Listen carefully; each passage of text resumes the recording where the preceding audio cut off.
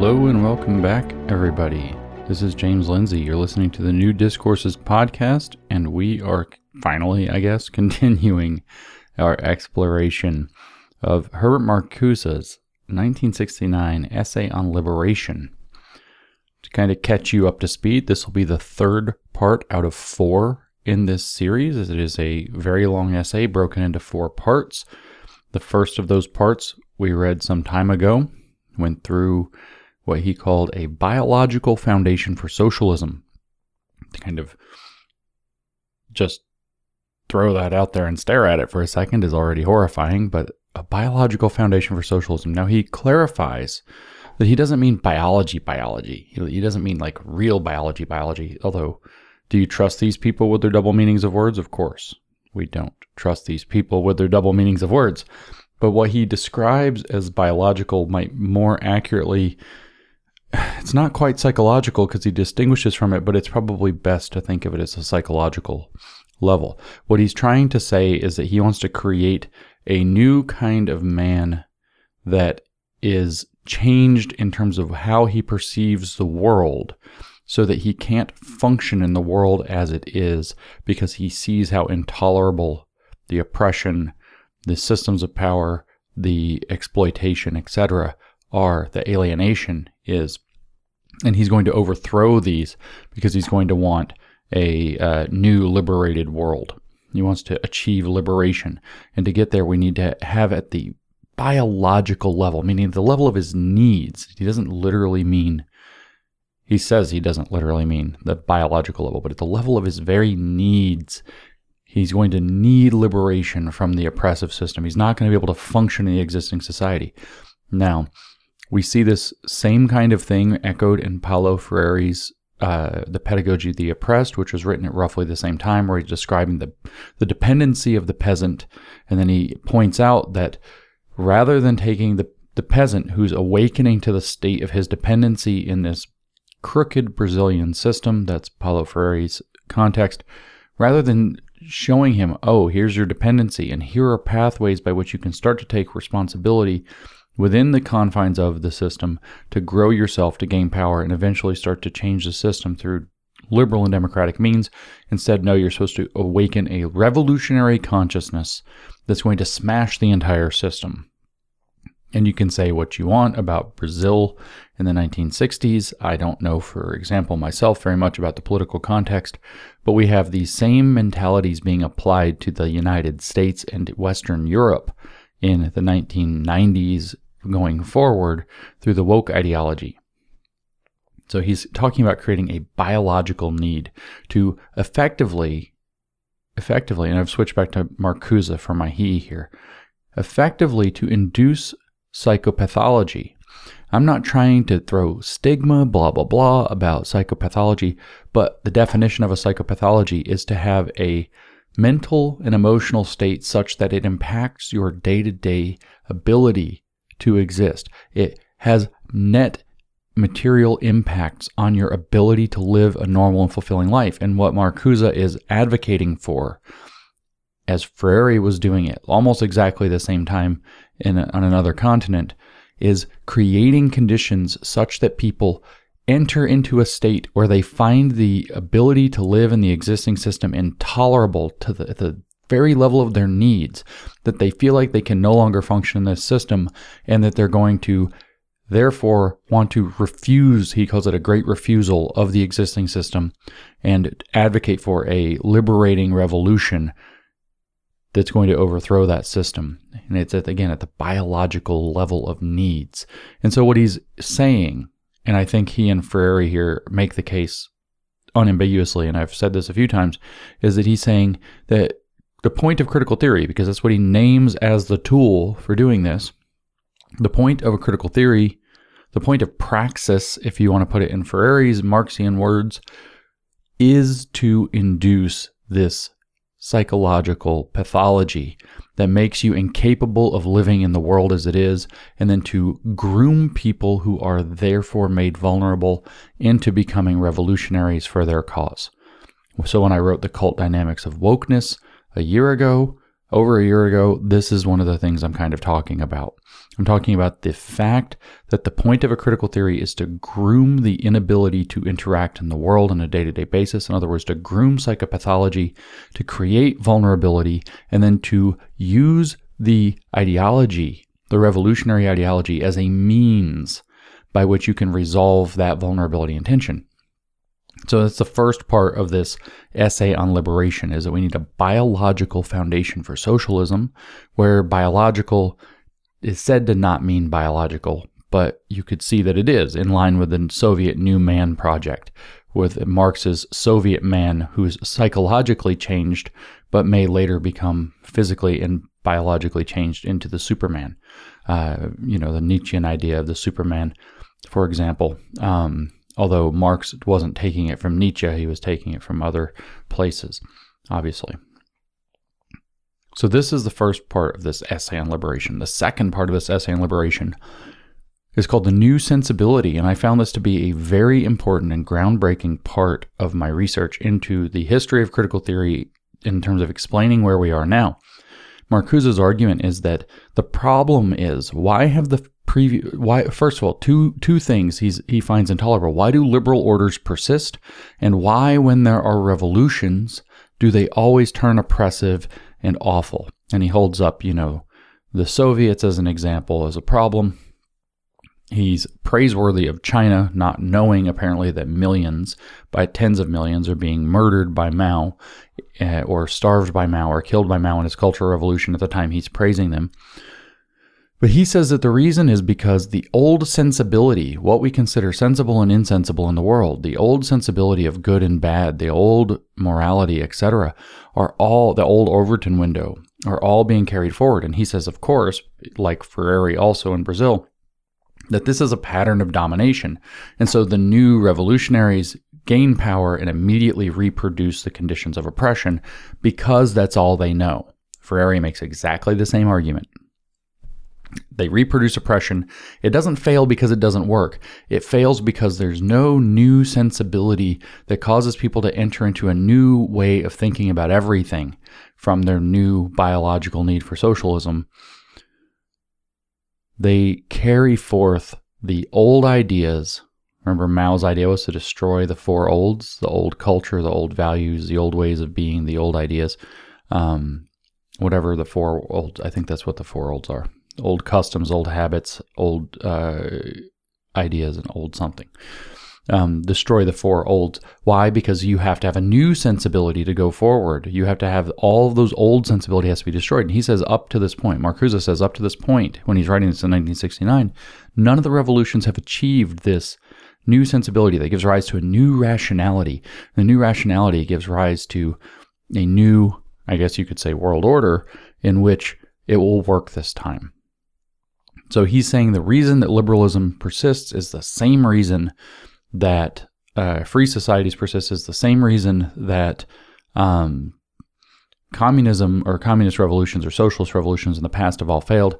And it's that the oppressor-oppressed dynamic, that dialectic between the oppressor and the oppressed, the master-slave dialectic of Hegel, in a sense, continues.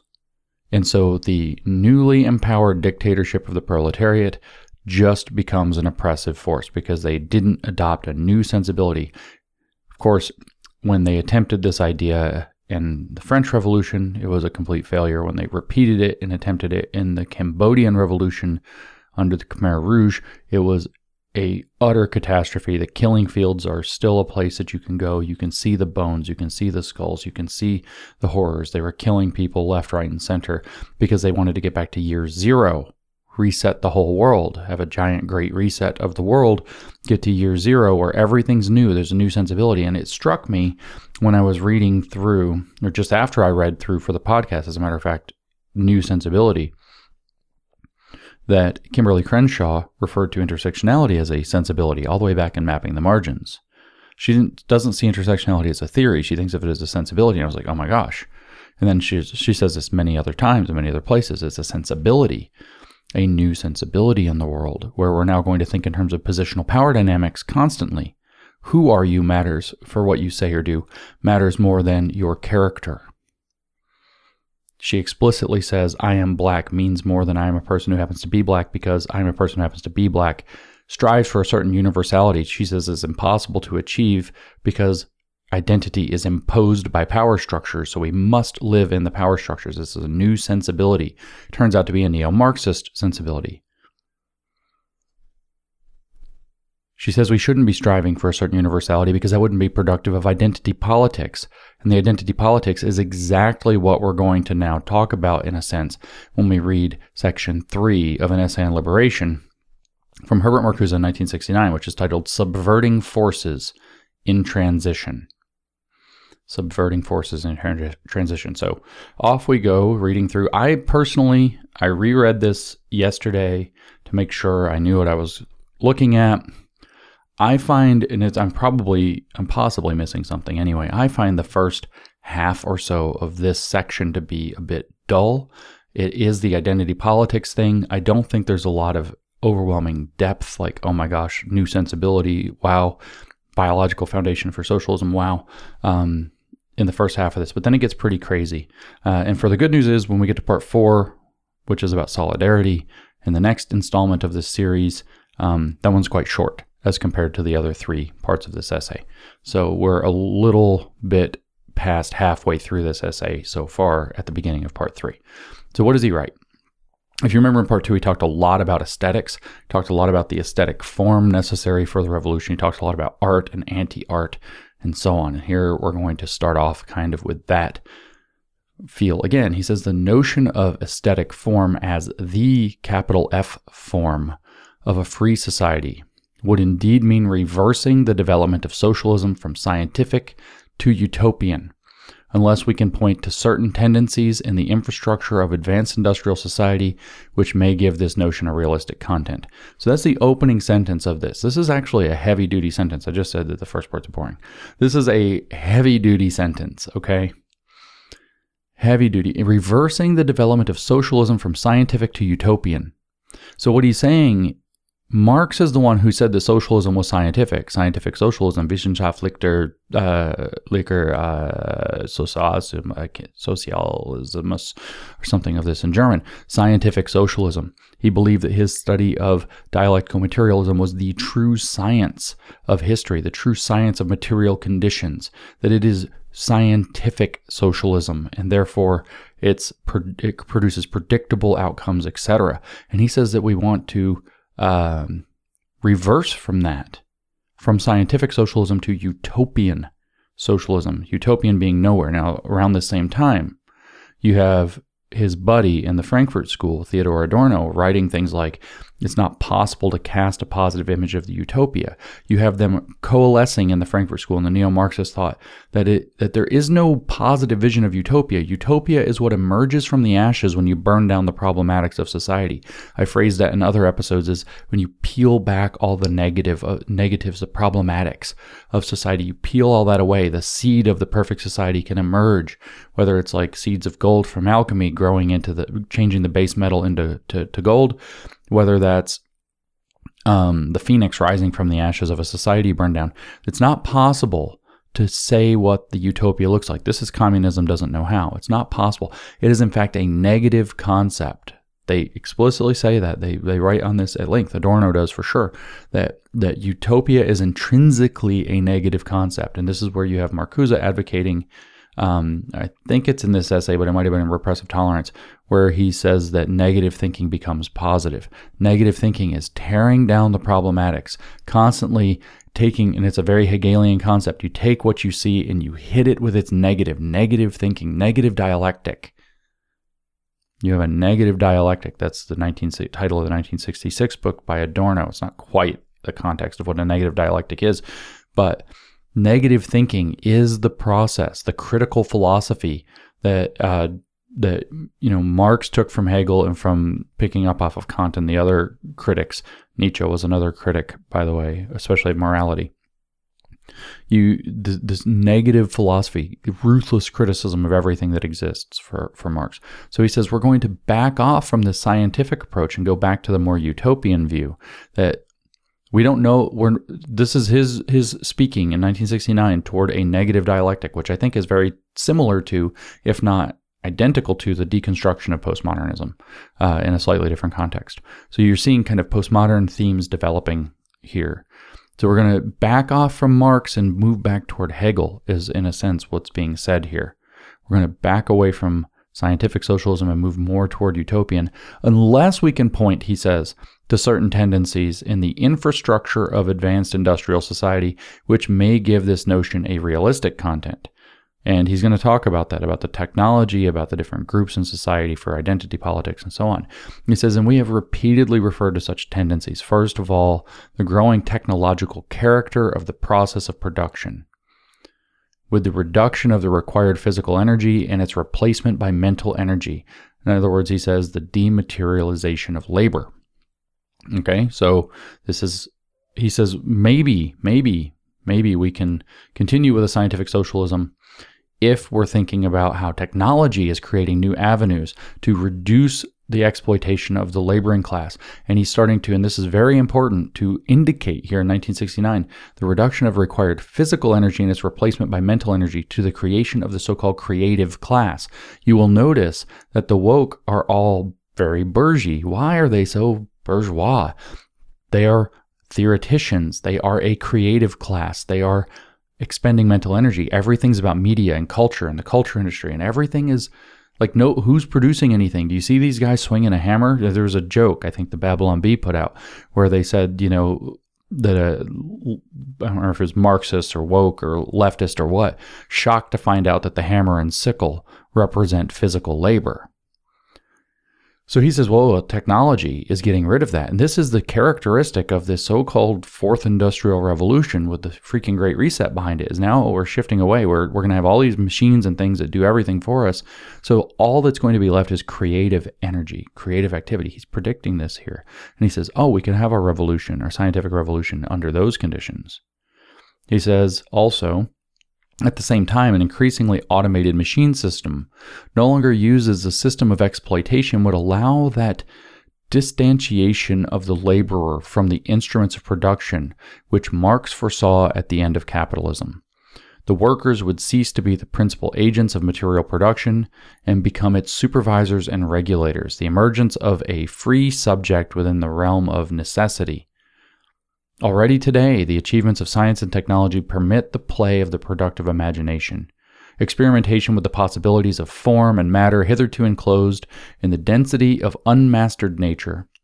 The technical transformation of nature tends to make things lighter, easier, prettier, the loosening up of reification. The material becomes increasingly susceptible and subject to aesthetic forms, which enhance its exchange value, the artistic, modernistic banks, office buildings, kitchens, sales rooms, and salespeople, etc. And within the framework of capitalism, the tremendous growth in the productivity of labor enforces the ever-enlarged production of luxuries. He has that in scare quotes. Wasteful in the armament industry and in the marketing of gadgets, devices, trimmings, and status symbols. So you can kind of see, he's saying that technology is now changing the world. He's predicting a transition toward a different working class, that the laborer is not going to be the site of raising revolutionary consciousness. The creative class will be. And how convenient for him as somebody who sees himself as kind of the kingpin of that intelligentsia. He says the same trend of production and consumption which makes for the affluence and attraction of advanced capitalism makes for the perpetuation of the struggle for existence, for the increasing necessity to produce and consume the non-necessary. Okay, so what's the buzzword of the day? Sustainability, right? So here's what he's saying is sustainability is going to be the site of a revolutionary force. The same trend of production and consumption, he says, which makes for the affluence and attraction of advanced capitalism, makes for the perpetuation of the struggle for existence. What does existence mean here then? You're comfortable, you can pursue your fancies, your fashions. I just saw that the first Indian track and field gold medalist in the Olympics here at Tokyo in 2021 threw the javelin some ridiculous distance, and he taught himself to throw a javelin while working at home using YouTube videos. The affluence and attraction of advanced capitalism makes for the perpetuation of the struggle for existence. What does he mean? by existence here. Comfortable, you can eat, you can pursue your freedoms. Does it mean that figuring out who you are? Does it mean creating a liberated society? And it says, for the increasing necessity to produce and consume the non-necessary. So people like Herbert Marcuse are going to be able to decide for us in this new planned economy focused on sustainability what is and is not necessary. The stakeholders involved will determine what is necessary and not necessary. So eat the bugs. Just eat the damn bugs. Steak isn't necessary. Meat isn't necessary. Travel isn't necessary. Get your vaccine. He says the growth of the so-called discretionary income in the United States indicates the extent to which income earned is spent on other than basic needs. That's bad. Having discretionary income, having a rising affluence in the middle class is bad. Of course it is for him, because as we've repeatedly remarked about Marcuse, the rising up of comfortability in a system, a liberal capitalist system that works, steals for them the revolutionary energy that they were trying to induce by so-called, as Lenin put it, accelerating the contradictions, making things as uncomfortable and miserable as possible so that people would be more aware of their alienation. These people are evil. Then he goes on to say, money being able to be spent, he says, on things other than basic needs somehow is bad. He says former luxuries become basic needs. Here's how he says that it's bad. Former luxuries become basic needs. So you get used to having good stuff, and then they become needs. You can't live without them. What used to be a luxury. Isn't that what people call progress, though? There is, of course, the danger that nobody knows how anything works, etc., that everybody gets spoiled and entitled. We look at the millennials. Sorry, millennials that are listening to this. This is your meme. Former luxuries become basic needs, he says, and this is a problem for him. This is why discretionary income and strengthening middle class is bad. So the normal development which under corporate capitalism extends the competitive business of living to newly created needs and satisfactions. The fantastic output of all sorts of things and services defies the imagination while restricting and distorting it in the commodity form through which capitalist production enlarges its hold over human existence. Yeah, you have discretionary income, so you can buy things that you enjoy and maybe that you don't actually need to live, and you're happy in your life, and all these fantastic things and services defies the imagination. But of course, it's just capitalism commodifying things, so it's really bad. And what it actually does is leads to capitalist production enlarging its hold over human existence. His enemy is capitalism. It has to be destroyed. Discretionary income, rising economic status and comfort are the enemy to Herbert Marcuse. People having a better life in a system that works is the enemy for him. You can picture him wandering around Santa Monica, California, beautiful location, hating everything he sees, because that's basically the story of the guy at this point. He had left, Germany or whatever because of the war. He left different East Coast universities and he lands in Southern California. And yet, he says, precisely through the spread of this commodity form, the repressive social morality which sustains the system is being weakened. The obvious contradiction between the liberating possibilities of the technological transformation of the world, the light and the free life on the one hand, and the intensification of the struggle for existence on the other. Again, what does he mean by existence? Generates among the underlying population that diffused aggressiveness, which, unless steered to hate and fight the alleged national enemy, hits upon any suitable target, white or black, native or foreigner, Jew or Christian, rich or poor. So he's talking about the rise of relative privation. This is what he's talking about here. And it says it's a new dialectical contradiction that's going to have to be resolved. People see the liberating possibilities. They see that these machines can do all this work. They see that they could have an easier life. And even though their material conditions their conditions of life are improving, their quality of life is improving in terms of the material conditions, he says no. They're experiencing a contradiction, a light and free life on the one hand, and intensification of the struggle for existence on the other. But again, we hit that word existence and we don't know what he means by it. The struggle for existence, he's talking about liberation. He says that there is no existence until we have liberation earlier in the essay. So what he actually means is, wow, we're seeing a better and better life, but we're still not becoming communists. And not everybody has the best stuff. And that, he says, generates in the underlying population that diffused aggressiveness. They lack meaning in their life. They're comfortable and enjoy their life, but not everybody is. And people become aggressive and they become, mean with one another. They have this dissatisfaction he believes is there because probably he has dissatisfaction. And he says, unless that's steered to hate and fight the alleged national enemy, he probably is going to have Vietnam in mind here, of course. Given it was 1969, he mentions the Viet Cong later in this section. Hits upon any suitable target. So then he has white and black, native or foreigner, Jew or Christian, rich or poor. So he says that people are getting more and more socially angry at people. Remember, this is in 1969 after the agitations. We just had the Civil Rights Movement, which was tumultuous, but generally good. We also had all these neo-Marxist agitations with their riots and their violence and the different things, the riots in Detroit. We had lots of different things that were going on, and that there were social tensions. And so what does he blame it on? He blames it on the fact that people have more comfortable lives because of the success of capitalism, because it's obviously the thing to blame for everything. And he says it, in fact. This is the aggressiveness of those with the mutilated experience, with the false consciousness and the false needs, the victims of repression who, for their living, depend on the repressive society and repress the alternative, which is communism. Their violence is that of the establishment and takes as its targets figures which, rightly or wrongly, seem to be different and represent an alternative. But while the image, remember, by the way, every time he says the repressive society, he's talking about free liberal society with a capitalist market. That's what he's talking about as the repressive society. The victims of that repression are people who are having generally good lives and generally upward mobility and generally rising standards of living and generally declining problems like infant mortality, starvation, hunger, etc. Living paycheck to paycheck, etc. They depend on the repressive society, so they repress the alternative, which is socialism or liberation or communism. However, the path is supposed to work out there. So he says their violence is the violence of the establishment. All over again.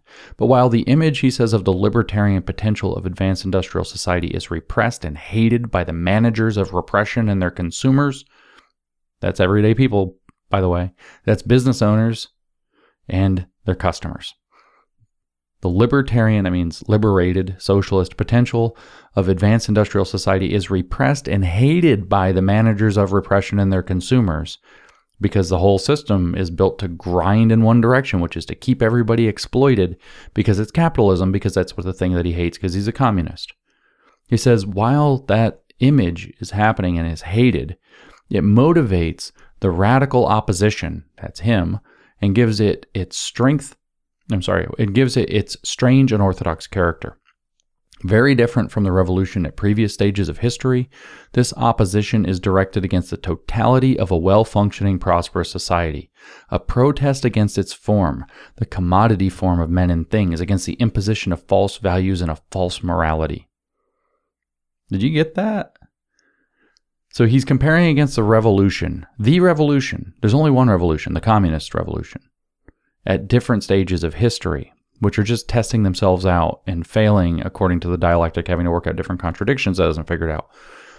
Very different from the revolution, he says, at previous stages in history, this new opposition, which rises up by the image of being able to picture the utopia through technology. He's saying you can picture the utopia through technology. You can see it. You can almost taste it. It's right there. It's right within your grasp. It's right there. But the managers of repression and their consumers, in other words, the capitalists, they hate that image. They don't want people to be truly free. They don't want liberation. And that motivates the opposition. That's him. It motivates the radicals, the neo-Marxists. And it gives them a strange, unorthodox character, he says. And it's very different from previous stages of history, the revolution and stages of history. Now it's directed not against something this or that, against the totality of a well-functioning, prosperous society. A protest against its form. The idea of a well-functioning and prosperous society is Marcuse's enemy, because he says it prevents liberation. In other words, it maintains capitalist society and prevents socialist society, which he describes the capitalist society as the commodity form of men and things with false values and a false morality. This is what he's about. This new consciousness, he says, and the instinctual rebellion isolate such opposition from the masses. Remember, they're rebelling against the fact that they can taste utopia. The machines are going to give us utopia. The industrial society is there. We can manage it. It will work this time. And so they have an instinctual rebellion against the fact that everything's not already perfect. This is very Gnostic, by the way. Very Gnostic. We've been flung, as Heidegger puts it, flung into this system that's imperfect. And if we would just take hold and manage it, we don't have to do anything but change ourselves and change the world. And then we're no longer flung out into this world that is system in the world that is imperfect, but rather we have taken hold of it and made it perfectible.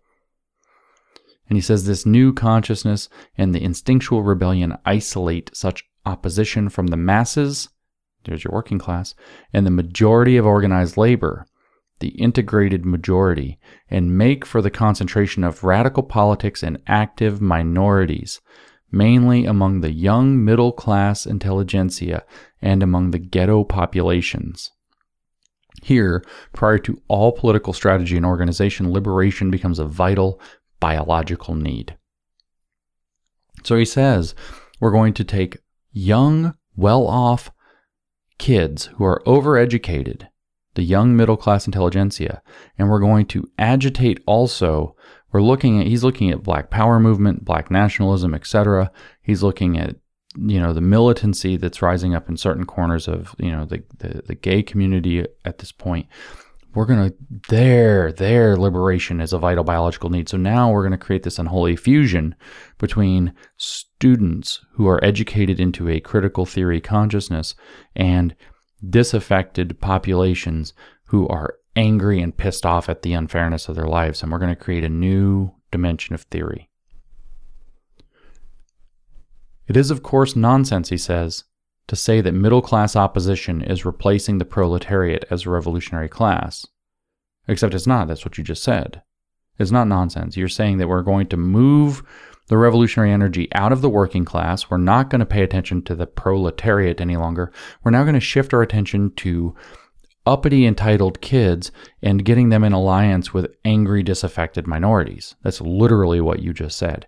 And he says, but it's nonsense to say that the middle-class opposition is replacing the proletariat as a revolutionary class, and that the lumpen proletariat is becoming a radical political force. Oh, there's your nonsense. The lumpen proletariat are basically your small business owners who, according to classic Marxian theory, are oppressed but are completely unable to realize it because they think that they've got theirs with their small businesses. They're very similar to the kulaks that Lenin liquidated viciously. What is happening, Marcuse says, is the formation of still relatively small and weakly organized, often disorganized, groups, which by virtue of their consciousness and their needs function as potential catalysts of rebellion within the majorities to which by their class origin they belong. So now he's talking about kind of an internal infectious structure, small, weakly organized groups that have their awakened consciousness and they're catalysts of rebellion within the majorities. In this sense, the militant intelligentsia has indeed cut itself loose from the middle classes and the ghetto population from the organized working class. But by that token, they do not think and act in a vacuum. Their consciousness and their goals make them representatives of the very real common interest of the oppressed. And against the rule of class and national interests which suppress this common interest, the revolt against the old societies is truly international. The emergence of a new spontaneous solidarity. This struggle is a far cry from the ideal humanism and humanitas. It is the struggle for life not as masters and not as slaves, but as men and women. Recalls a poster that I've seen painted on buildings in Beijing. Men, women, what does it say? Man, woman, boy, girl, we are all the same. This communism.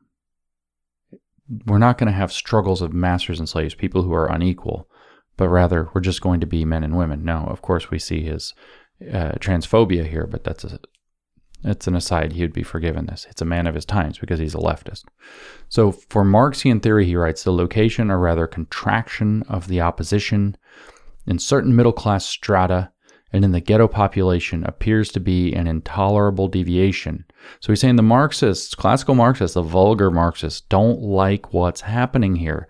And what's happening is that the working class is being decentered from Marxian theory and is being shifted to these entitled intelligentsia, these entitled students who are being brought up into the critical theory and into racial minority groups that are being agitated with neo-Marxism. Rather than workers of the world unite, you now have races of the world divide, as the World Socialist website very cleanly put it with regard to why they dislike critical race theory. You're now going to have this high-minded theory servicing angry identity politics populations. And they're going to form solidarity. He says a very natural solidarity. And Marxists, he says, correctly says, don't like it because it's stealing away from working class solidarity that they believe is the true thing. That shouldn't be racial. It shouldn't have sex. It shouldn't have gender differences or sexuality differences. Everybody who hates the bourgeoisie, hates the capitalist system, is on the same footing, and that solidarity is necessary to create the dictatorship of the proletariat that will usher us to communist utopia. So they find this intolerable, he says. Marxists find this intolerable, which is true. He says also, as does the emphasis on biological and aesthetic needs, regression to bourgeois or even worse, aristocratic ideology. So the Marxists are criticizing him, saying, oh, you're focusing on this nonsense, highfalutin biological changes and aesthetic needs. They're accusing them of bourgeois and aristocratic behavior, entitled lower upper class in behavior. And that's exactly what they're actually doing. The Marxists are calling them out. And he's like, well, they don't like that. And he then explains, but in the advanced monopoly capitalist countries, the displacement of the opposition from the organized industrial working classes to militant minorities is caused by the internal development of the society. In other words, all that upward mobility, all that rising in the conditions of life, all of those civil rights in 1969 that had just started to be awarded, those are going to steal away revolutionary potential. That all those contradictions that made life intolerable, that showed the alienation to people that the Marxists up to that point had wanted to increase to try to get the revolutionaries. It's like, well, in advanced monopoly capitalist countries like this one that are actually prosperous societies, the displacement of the opposition from organized industrial working classes to militant minorities, in other words, shifting from Marxist economic theory to identity politics. He says, well, the society developed and caused that because it stole away the revolutionary potential of the working class, who is now actually making good money and having upward mobility and having comfortable lives, which is the one thing that they find most intolerable in neo-Marxism. He says, and the theoretical deviation, meaning the emergence of the second generation of neo-Marxism compared to old vulgar Marxism, only reflects this development.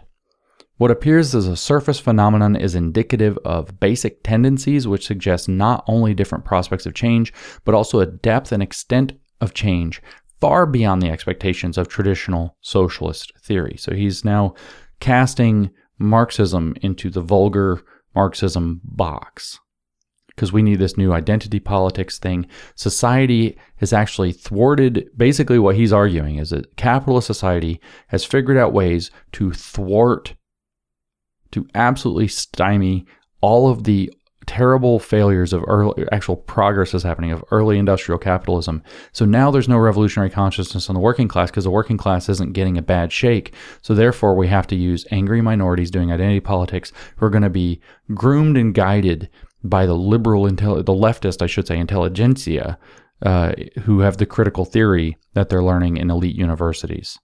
You can see the entire shift that explains what's happening here right in this spot. It says, under this aspect, the displacement of the negating forces, remember negating is that Hegelian concept of negative thinking, where we're going to burn down the society so that the golden age can arise from the ashes. Under this aspect, the displacement of the negating forces from their traditional base among the underlying population, rather than being a sign of the weakness of the opposition against the integrating power of advanced capitalism, may well be the slow formation of a new base, bringing to the fore the new historical subject, capital S, of change, responding to the new objective conditions, this is all Hegel, with qualitatively different needs and aspirations, and on this base, probably intermittent and preliminary, goals and strategies take shape which re-examine the concepts of democratic parliamentary as well as of revolutionary transformation. This is what he's saying. We are shifting out of vulgar Marxism and into this identity politics-based, groomed neo-Marxism. That's what he's saying. And he's saying that the reason is because there's an integrating power in advanced capitalism. In other words, he's saying, without wanting to admit it, capitalism works, everything is going too well, so now the old Marxist, vulgar Marxist economic base isn't where we need to have revolutionary energy. We have to have the slow formation of a new base, which he's already said is going to be rooted in identity politics, wedded to his theoretical structure of the world, the new left that he becomes known as the father of around this same time. And this is going to bring to the fore the new historical subject of change, which is going to be the oppressed minority, responding to new objective conditions, which are more free, colorblind societies that are post-apartheid, post-civil rights, post-segregation, post-Jim Crow, with qualitative and also with material wealth growing very rapidly and people becoming comfortable with a burgeoning middle class in 1969, with qualitatively different needs and aspirations. In other words, people are actually liking their lives, so they have to find a different way to be miserable. And that's what he's saying is happening right here. Forces in transition. That's the title of the section. He says the modifications in the structure of capitalism alter the basis for the development and organization of potential revolutionary forces. Where the traditional laboring classes cease to be the gravediggers of capitalism, this function remains, as it were, suspended, and the political efforts toward change remain tentative, preparatory not only in a temporal but also in a structural sense. This means that the addresses as well as the immediate goals and occasions of action will be determined by the shifting situation rather than by a theoretically well-founded and elaborated strategy. This determinism, direct consequence of the strength of the system and the diffusion of the opposition, also implies a shift of emphasis toward subjective factors. The development of awareness and needs assumes primary importance. Lived experience, lived reality, subjective, radical subjectivity needs to come to fore. You can feel the anticipation of the postmodern tools in neo-Marxism here, but they don't have them yet. They don't have them yet. The postmodern theorists have not yet struck upon the idea that all knowledge is power, which is, of course, false, but that's central, or that all language is contingent, or that the primacy of lived experience is where reality occurs, and that anything that says otherwise is an assertion of power anyway. They are anticipating those postmodern tools here. Under total capitalist administration and introjection, he writes, the social determination of consciousness is all but complete and immediate. Direct implantation of the latter into the former. Under these circumstances, radical change in consciousness is the beginning. So you have to awaken your critical consciousness if you're going to start trying to tear down this socializing society. Again, the social construction thesis is creeping into their thought. The first step in changing social existence, emergence of the new subject. The new subject. Well, what is the new subject? Well, it's this person who experiences systemic power, intersecting, later is what we'll see, with our new sensibility, intersecting systemic power. They have their lived reality of living in a society that's unequal and unfair, and where power dynamics structurally determine their outcomes, in addition to the material determinism that they face. Historically, he says, it is again the period of enlightenment prior to material change, a period of education, but education which turns into praxis, demonstration, confrontation, rebellion. So his definition of praxis there, by the way, is demonstration, confrontation, rebellion. Putting it into practice, showing up and wrecking things, rebelling. And he says that right now in 1969, when he's writing this, they're in a period of awakening consciousness to a new sensibility that will turn into praxis, turn into demonstration, confrontation, and rebellion. And it's shifting to identity politics to make it happen, which will be groomed and shepherded by the leftist intelligentsia, especially the young student leftist intelligentsia, and they are going to create a revolving door between activists and scholars, so that when we read in Critical Race Theory and Introduction, that on the first page, that critical race theory is a movement. Critical race theory is a movement of activists and scholars who seek to transform the relationship between race, racism, and power. You can see that what's going on. You can see how it's going on there. It's very, very clear what's going on. They are awakening a racial consciousness, creating a revolving door and communication between the identity politicians and the theorists to create a new, vanguard is, I guess, the right word for cracking open and wedging open society. This is why I say critical race theory is a lockpick to open Western civilization for a liberation or communist-style revolution. This is why I've said this so many times. This is where you see him laying out that strategy for the new left. The radical transformation, he says, the radical transformation of a social system still depends on the class which constitutes the human base of the process of production. In the advanced capitalist countries, this is the industrial working class. The changes in the composition of this class and the extent of its integration into the system alter not the potential but the actual political role of labor. Revolutionary class in itself but not for itself, objectively but not subjectively. Its radicalization will depend on catalysts outside its ranks. The development of a radical political consciousness among the masses is conceivable only if and when the economic stability and the social cohesion of the system begin to weaken. Well, didn't that happen in, say, 2008? The development of a radical political consciousness among the masses is conceivable only if and when the economic stability and social cohesion of the system begin to weaken. It was the traditional role of the Marxist-Leninist Party to prepare the ground for this development.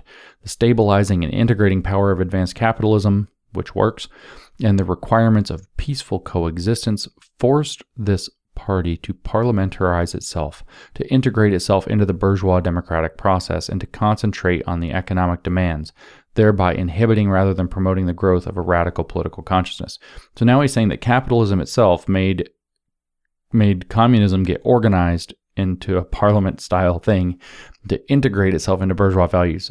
They never take responsibility for themselves, ever. It wasn't that their ideas were bad. It wasn't that they applied them badly. It wasn't that they had terrible approaches. It wasn't that their dictatorship of the proletariat with a managed vanguard and stagism was itself just a stupid idea. No, it was the stabilizing and integrating power of advanced capitalism, which is apparently bad, and the requirements of peaceful coexistence, which is apparently bad, forced the Marxist-Leninist Party to integrate itself into bourgeois democratic processes and concentrate on economic demands more than anything else, which thereby inhibits, he says, rather than promoting the growth of a radical political consciousness. Where the latter broke through the party and trade union apparatus, it happened under the impact of outside forces, mainly from among the intelligentsia. The apparatus only followed suit when the movement gained momentum and in order to regain control of it. So now he's saying that the Communist Party became bureaucratic. It became its own worst enemy because it actually took on a form forced upon it by capitalism and the way that capitalism actually works. And it took radical outsiders to break through and change everything. And then they struggled, mainly among the intelligentsia, their own critical theorists.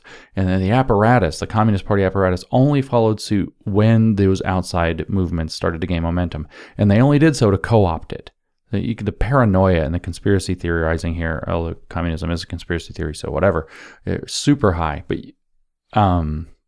there's so many different things that could be said right now. You could say that this is what happened with woke being injected into Occupy Wall Street as a matter of fact. That they realized that the identity politics which Marcuse is advocating for here, would absolutely rip apart an actual populist movement for actual economic exploitation and destruction that was going on. That actually is at the very heart of the big problems. Like woke is not our big problem. BlackRock and those things are our big problem. And Occupy Wall Street was actually positioned against that. And they sent in the woke to bust that up. And now the woke are the vehicle, the lockpick, if you will, by which all of this crap is happening. It was used to bust up left populist. It was used to bust up right populist movements. And wow, how about that? But it's also the thing that Marcuse is advocating for, the creation of the identity politic intelligentsia fusion. No matter how rational this strategy may be, he says, no matter how sensible the desperate effort to preserve strength in the face of the sustained power of corporate capitalism, the strategy testifies to the passivity of the industrial working classes. To the degree of their integration, it testifies to the facts which the official theory so vehemently denies. Under the conditions of integration, the new political consciousness of the vital need for radical change emerges among social groups which, on objective grounds, are relatively free from the integrating conservative interests and aspirations, free for the radical transvaluation of values. Without losing its historical role as the basic force of transformation, the working class in the period of stabilization assumes a stabilizing conservative function, and the catalysts of transformation operate from without. So he's actually doing a dialectical negation of the working class to create room for this new thing, this new identity politics intelligentsia. Is basically, this is woke being born in a very real sense. I know that I said woke was forged in Mapping the Margins, and then that's a different sense where the fusion of postmodern thinking and neo-Marxism happened. But here we see the woke. This is really the birthplace of wokeness. It's like, let's tear apart the working class and say that the working class is no longer relevant, because obviously the working class in a period of stabilization becomes a stabilizing conservative function, he says. It's only the radical outsiders, the people whose lives are not rising in quality as fast, or the people who are easily manipulated leftist intelligentsia, young people in colleges. That's where the catalysts for transformation now remain, because people who are building their lives, building their homes, building their families, building their communities, building anything of any value, well, they're conservative now because they want to keep the stuff they built. Because all that hard work that they've done to climb out of dependency, to climb out of suffering, to climb out all that hard work they did so that they can have a nice home and send their kids to college, etc. All of that they worked so hard to not have to work so damn hard anymore, they want to keep it. They earned that house and they want to keep it. They earned their life, they want to keep it. They earned the money to buy that cool car they wanted, and they want to be able to keep it. So now they're a stabilizing conservative function. And it's their kids, their ungrateful, entitled little bastard kids they send off to college, that become the new catalyst for transformation. How? By milking their moral, teaching them systemic thinking first of all, in the critical theory, and then milking their lack of moral authority by twinging them with radical, angry minority movements and identity politics specifically. This tendency, he says, is strengthened by the changing composition of the working class, the declining proportion of blue-collar labor, the increasing number and importance of white-collar employees, technicians, engineers, and specialists divides the class. This means that precisely those strata of the working class which bore and still bear the brunt of brute exploitation will perform a gradually diminishing function in the process of production. The intelligentsia obtains an increasingly decisive role in this process, an instrumentalist intelligentsia, but an intelligentsia nevertheless. This new working class, by virtue of its position, could disrupt, reorganize, and redirect the mode and relationships of production. However, they have neither the interest nor the vital need to do so. They are well integrated and well rewarded. Nasty first half of this paragraph. Okay, so he's saying that the working class itself, because they are becoming increasingly successful and more of them are shifting out of brute labor and shifting into white-collar positions like technicians, engineers, and specialists. He says, well, that divides the working class. People who are rising up and they no longer have to experience that the brunt of brute exploitation. Remember, that's the thing that the Marxists wanted the working class to experience. So they would know their alienation, they would know their suffering, they would know their exploitation, etc. They have to feel the terrible brunt of their exploitation so that they'll want out, not take responsibility for their lives, not become successful, not grow out of intolerable conditions, not change systems incrementally to make those intolerable systems much more tolerable and much more successful for them. No, they don't want any of that. They want the revolution. The revolution is all they want. So now they say, oh, well, the working class is being divided because people are being successful. They don't want success. They want people to fail until they become warlords, revolutionaries who are going to overthrow the whole system for their stupid communist fever dream. And he says, well, the intelligentsia become much more important than educated people, people that are going through our college indoctrination programs. This new working class, by virtue of its position, in other words, privilege, could disrupt, reorganize, and redirect the mode and relationships of production, but they don't have the consciousness for it because they have neither the interest nor the vital need to do so. They are well integrated and well rewarded.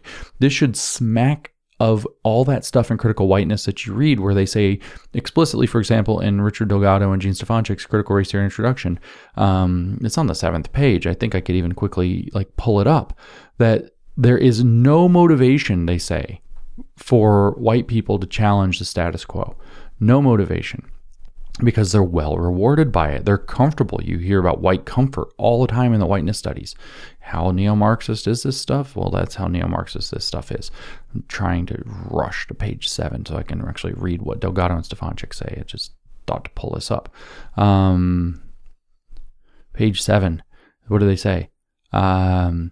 Second, most would agree that our system of white over color ascendancy serves important purposes, both psychic and material.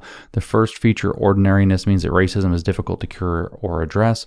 Colorblind or formal conceptions of equality expressed in rules that insist only on treatment that is the same across the board can thus remedy only the most blatant forms of discrimination, such as mortgage redlining or the refusal to hire a black PhD rather than a white high school dropout, that do stand out and attract our attention. The second feature, sometimes called interest convergence or material determinism, adds a further dimension, because racism advances the interests of both white elites materially and working class people psychically.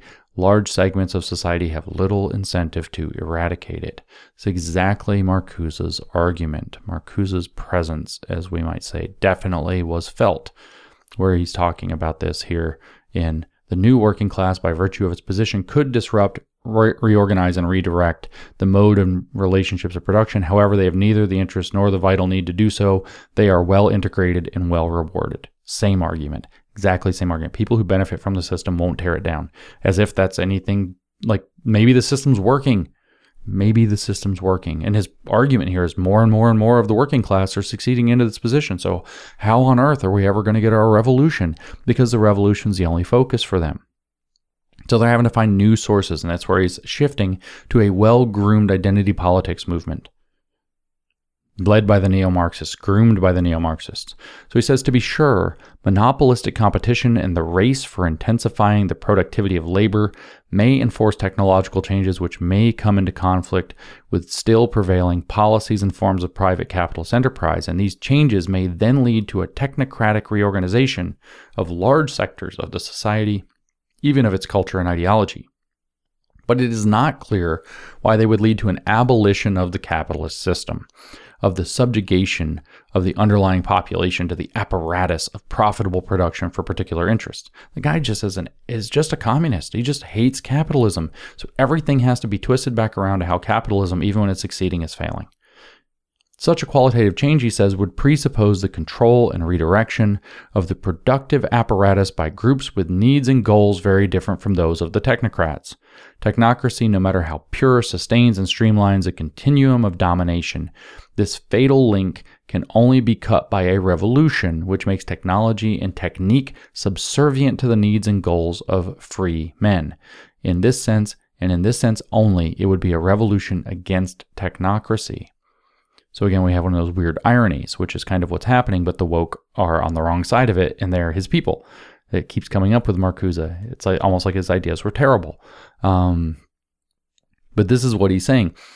The key sentence here: such a qualitative change would presuppose the control and redirection of the productive apparatus by groups with needs and goals very different. dictatorship of the anti-racists, for example. Trans people have very different needs and goals. I shouldn't say trans people, I should say the trans rights activist movement. Qualitative change has to shift control and redirection of the productive apparatus into their hands, to the radical revolutionaries, these outsiders that are being groomed by the intelligentsia that are neo-Marxists. He says that such a revolution is not on the agenda. In 1969, apparently it wasn't. He said, in the domain of corporate capitalism, the two historical factors of transformation, the subjective and the objective, do not coincide. They are prevalent in different and even antagonistic groups. The objective factor, that is, the human base of the process of production which reproduces the established society, exists in the industrial working class, the human source and reservoir of exploitation. The subjective factor, that is, the political consciousness, exists among the nonconformist young intelligentsia, and the vital need for change is the very life of the ghetto population, and of the underprivileged sections of the laboring classes in backwards capitalist countries. The two historical factors do coincide in large areas of the Third World where the national liberation fronts and the guerrillas fight with the support and participation of the class which is the base of the process of production, namely the predominantly agrarian and the emerging industrial proletariat. The constellation which prevails in the metropoles of capitalism, namely the objective necessity of radical change, this guy's a nut job, and the paralysis of the masses seems typical of a non-revolutionary but pre-revolutionary situation. The transition from the former to the latter, in other words, to go from non-revolutionary into pre-revolutionary, or maybe pre-revolutionary into revolutionary, presupposes a critical weakening of the global economy of capitalism and the intensification and extension of the political work that is radical enlightenment. So when I keep saying that the point of critical race theory is one and only one thing, which is to produce more critical race theorists, to radically enlighten or create the critical race consciousness, to raise critical consciousness of race, that's what I'm talking about. That's what they do. That's all they do. And we have to weaken the global economy of capitalism, he says. So you look at the financial crisis of 2008 and you're like, that was a shock for a lot of people, especially that millennial class who's very upset and dispossessed by it. And if we can just take in those people and intensify and extend the political work of radical enlightenment, then we're in business. So then we can do the dialectical process on the two historical factors of transformation. He's talking about the subjective and the objective, which do not coincide. He says that they're only present in antagonistic groups. So he sees the objective factor where people are having the suffering that is necessary. It's happening in the industrial working class, but the subjective factor where the political consciousness arises exists in the nonconformist young intelligentsia, the educated weirdos that the critical theorists are producing. And then to motivate this, he says he needs a vital need for change of life, and that's only happening in the ghetto. You're seeing, he says, the fruits of these things coinciding in large areas of the Third World where the national liberation fronts and guerrillas are basically wrecking other countries. So this is how he's viewing the world. The goal is to weaken capitalism so that it's unstable, to make people uncomfortable while intensifying and extending the raising of critical consciousness in the intelligentsia, so that eventually the conditions will coincide and the revolution will be sparked in Western societies. He says it is precisely the preparatory character of this work which gives it its historical significance, to develop in the exploited the consciousness and the unconscious which would loosen the hold of enslaving needs over their existence, the needs which perpetuate their dependence on the system of exploitation. Which is really funny because they fight for things like the Great Society entitlements, they fight for things like affirmative action, which in fact are exactly enslaving needs over their existence that perpetuate their dependence on the system of exploitation. And we're trying the same thing with vaccine passports now, which he would want because he's a leftist, and all the leftists want them. Nikole Hannah-Jones applauded them. She's in the continuum of this line of thought. Without this rupture, he says, which can only be the result of political education and action, even the most elemental, even the most immediate force of rebellion may be defeated or become the mass basis of counter-revolution. And that's what we kind of see happening in Europe right now, where they're burning their vaccine passports and people are pissed. Now, he says the ghetto population of the United States, however, constitutes such a force. Confined to small areas of living and dying, it can be more easily organized and directed. So does he care about black people? No, he sees them as useful for his movement. Look at how they are. They have such a force. This is where we can get our energy. Let's stoke identity politics. Let's groom it in neo-Marxist theory, which is not really for their benefit. It's to create the revolution. Moreover, located in the core cities of this country, he says the ghettos form natural geographic centers from which the struggle can be mounted against the targets of vital economic and political importance. In other words, look, the ghettos are already in cities. Cities are vulnerable. They're so important. They're like nodes and hubs in important and capitalist economies. But we can foment anger and division and problems from within by stoking identity politics there. Doesn't matter what the material conditions on their lives are going to be. Look at Detroit. It was getting hollowed out. 50 years later, it's still hollowed out by this being applied there. Black Lives Matter my ass. That's not what he's talking about. He's like, oh wow, look at all that energy. We could disrupt cities from within. They did it to Detroit the same year, give or take 1 or 2, I guess, that this essay was written. And it was a failure, complete failure. He says, in this respect, the ghettos can be compared to the faubourgs of Paris in the 18th century, and their location makes for spreading and contagious upheavals. Wow, that metaphor of the virus comes right back.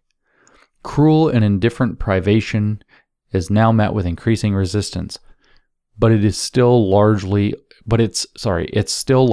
unpolitical character facilitates suppression and diversion. The radical conflict still separates the ghettos from the allies outside. While it is true that the white man is guilty, it is equally true that white men are rebels and radicals. So he's calling for a fusion of the white leftist intelligentsia with the Black Panthers, the Black Power movement, the Black nationalists, the Black Liberation movement. While it is true that the white man is guilty, it is equally true that white men are rebels and radicals. Antifa teaming up with Black Lives Matter. However, the fact is that monopolistic imperialism validates the racist thesis.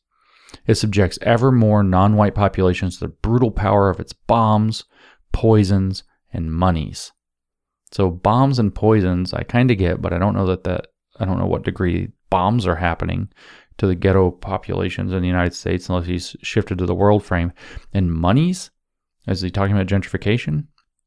Bringing money into their communities and the money is corrupting them? Oh, it's making them capitalists probably. He says, so thus making even the exploited white population in the metropoles partners and beneficiaries of the global crime. Class conflicts are being superseded or blotted out by race conflicts. Color lines become economic and political realities, a development rooted in the dynamic of late imperialism and its struggle for new methods of internal and external colonization. Except we now know that most of that actually occurred not as just a hangover from the terrible policies that preceded the Civil Rights Acts, but rather from the entitlement programs of the Great Society that were being enacted in a ham-fisted attempt to create something like reparations for those problems. So he's unable to blame his own side for the problems, although that's really what you read all through critical race theory is how those things didn't work. The long-range power of the Black Rebellion is further threatened by the deep division within this class, the rise of a Negro bourgeoisie. In other words, successful black people who, I guess, become conservative, if you will, because they're successful and they worked hard and they want to keep their thing. And this is where you have people who are arguing, pull up your pants, etc., black bourgeoisie. And the Marxists don't like them. They want to keep, just like they wanted to keep the peasants uncomfortable and starving and accelerate the contradiction so they would realize their exploitation and their alienation and therefore become a revolutionary force. They want to keep the so-called ghetto population down. They want to keep them trapped in patterns of behavior and culture. They want to keep them trapped in cycles of dependency because otherwise they will become a Negro bourgeoisie that actually sees that the society can work for them. And the whole goal is to achieve the revolution by getting people to believe that the society cannot work for them. So this is the long-range power of the Black Rebellion is further threatened by the deep division within this class, the rise of a Negro bourgeoisie, and by its marginal, in terms of the capitalist system, social function. The majority of the black population does not occupy a decisive position in the process of production, and the white organizations of labor have not exactly gone out of their way to change this situation. So he's accusing white labor organizations of being racist. He's saying that blacks are not fully integrated into the economic prospects of society. 1969, this was probably largely true, but he was incorrect about how that was going to develop over time. In the cynical terms of the system, he says, a large part of this population is expendable. That is to say, it makes no essential contribution to the productivity of the system. Consequently, that's maybe some people viewed that way, maybe Marcuse viewed it that way, but I don't think that that's the way that worked out over time. Consequently, the powers that be may not hesitate to apply extreme measures of suppression if the movement becomes dangerous. The fact is that at present in the United States, the black population appears to be the most natural force of rebellion. And so what he's actually saying, that consequently the powers that be sentence is dark, man. He's saying, oh, well, the U.S. doesn't care about the blacks, so if they try to rise up in some kind of rebellion instead of integrating into a black bourgeoisie, and they actually become dangerous, well, then they'll be put down. It's not because it's dangerous. It's not because it's damaging. It's not because it's destroying things. No, it's because apparently the powers that be will use extreme measures of suppression because they think those people are expendable. That's not their methods. The leftists' repressive tolerance, the whole point of that is the leftists' methods are never wrong. It's always somehow the system has terrible cynical motivations. He even says in the cynical terms of the system, which he just assumes is cynical. That's his analysis of it, is that these people are completely non-essential. Of course, when we talk about essential and non-essential, things get a little weird these days after what's happened in the past year and a half, I guess. So anyway, for him, at present in the United States, the black population appears to be the most natural force of rebellion.